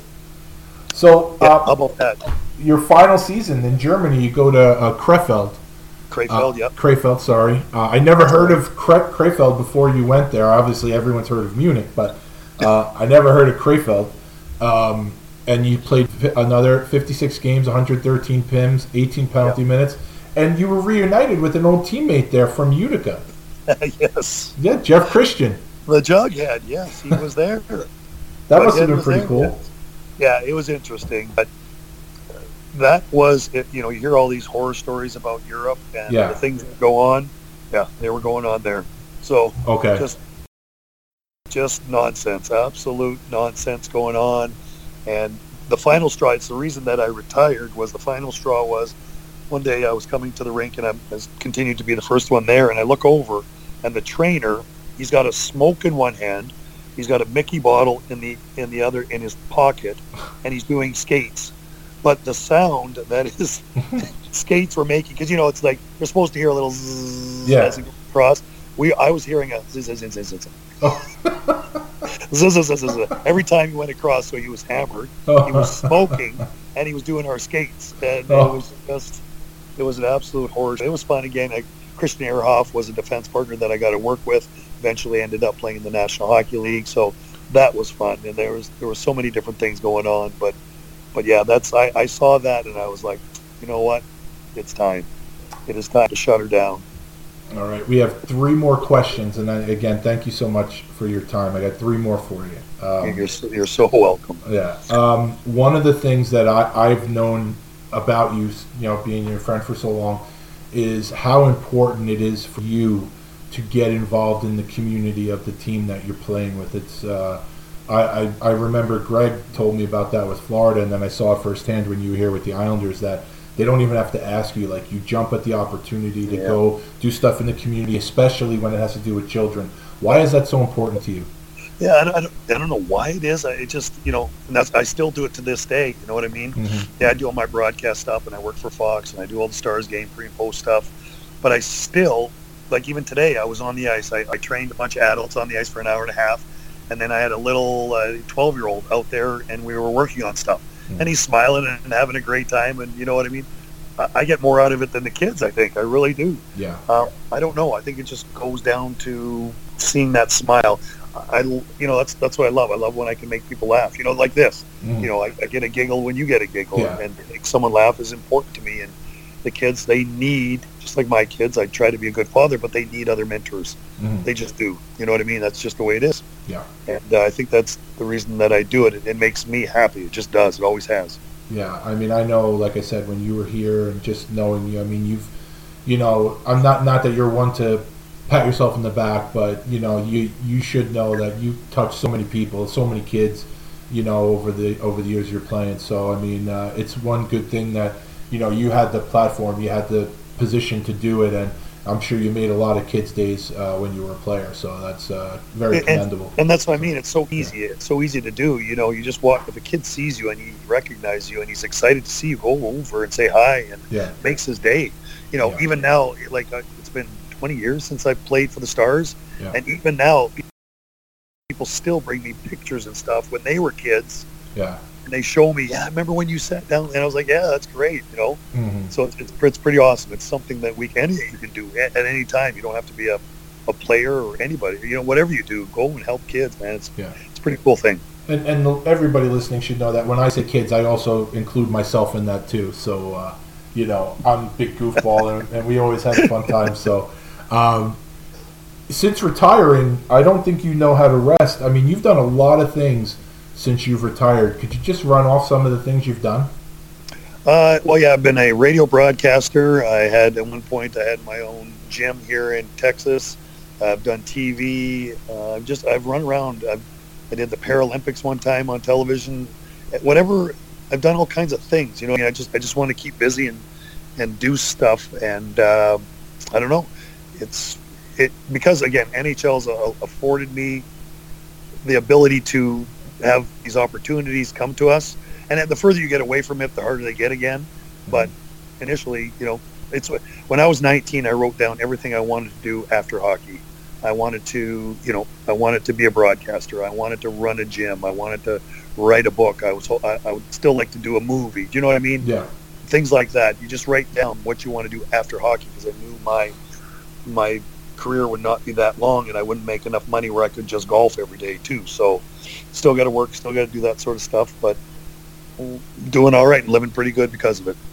All right, final question. This is a fun question, okay? Oh, geez. Well, they've been tough so far.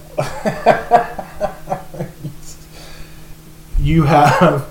You better edit this down, is all I got to say. Mike Milbury, Randy Carlyle, and Ken Hitchcock are drowning, and you have one life preserver. Who are you throwing it to? Let's see. Robbie Ftorek. Well, that's the answer I was expecting. There you go. No, God. No, even what I mean, even all the junk you've been through, there's just people are people, and if they don't treat people right, you know what I mean, or you, because you know what's funny, and Randy Carlyle is probably one of my least favorite people. Yeah. But you know what was interesting? After they won the Stanley Cup, the next year they came back. It was so strange because we were talking to the people that, there's one guy that goes with the Stanley Cup, and he goes around with the cup to all these different players, and they do a day with the cup, right? Yeah. And it was funny. He said, we asked him, well, who was the best time? Who's the nicest guy? Who do you think he said? Randy Carlyle. Randy Carlyle. And I fell off my chair. Mm-hmm. Yeah. So great though. Yeah. So you just never know. People don't mesh with other people, and that's the way it works sometimes. Yeah. I mean, like I said, I haven't met anyone that meshed with Mike yet, so that's why I was just curious. Well, Keith Jones on air, doesn't it? NBC, don't they mesh together? I don't know. I don't watch that. I watch you know me. I watch the Islanders a little bit. I can't watch Milbury. Is that what you got more rules? You got more rules than I don't know. It's just not interesting to me. It's not. I don't need to watch. Listen, rules. Back in the day, no shit, 1988. If Winnipeg is playing Minnesota, I'm up. I'm watching it. Nowadays, if it's not the Islanders, I can't watch it. Holy junk! You just took us back 1988. You like that? Nice. Yeah, you like that? And notice how I said Minnesota, and I meant the North Stars and not the Wild. There you go. Well, this concludes it, Sevi. This I know. You better edit it. Hey, send it to me. I'll edit it. A half hour ago, you said 10 minutes. So I appreciate your tolerance of my lack of math skills, but I really, really, really appreciate your time. And is there anything I did not remember about your career? No, I think we covered it. For the love of Mary, send it to me. I'll edit it for you, and then we can put it out. How's that, Greg? That's my standing offer. I'll cut this thing up. It'll be like 25 minutes tops. No, I don't want that. You got a bad attitude. There's your rules. See? I can't handle your rules. So, okay, that's it. I'm out of here. Well, listen, thank you again. I love you to death, and have a great night. Thanks, buddy. Always great to talk to you. All right. See you later. Bye-bye. Bye. My thanks to Brent Severin for his all his time, and that was a lot of fun. And I mean, what else can I say? I mean, the guy is such a character. It's probably why he's always one of the more popular guys on any team he's played on, and I don't know. It just thinking about the guy makes me smile, and then reliving all those stories and the way he delivers it. What a blast! So thanks again, Sevi. I really, really, really appreciate your time, especially because I know you're always doing something out there in Texas. You got all your irons in the fire out there, and I know time is of the essence and is at a premium for you. So the fact that you gave me so much of it means the world to me. So thanks again, buddy. I really, really appreciate it. As far as next week goes, so I'm not going to tell you who I have next week, because if this week works out like I hope, I will have my choice of 2 guests, and I don't want to say anything because right now I may have 2 guests lined up this week to interview, and I know that 2 guests can easily turn into 1 or 0 in a hurry. So as of right now, the guest next week is TBD, but if things work out, I will have the next 2 guests lined up this week, and they're both going to be awesome if they come to fruition. So once again, I want to thank everybody for listening. I hope you enjoyed that interview with Severin, and I hope you guys all have a great week. Take care.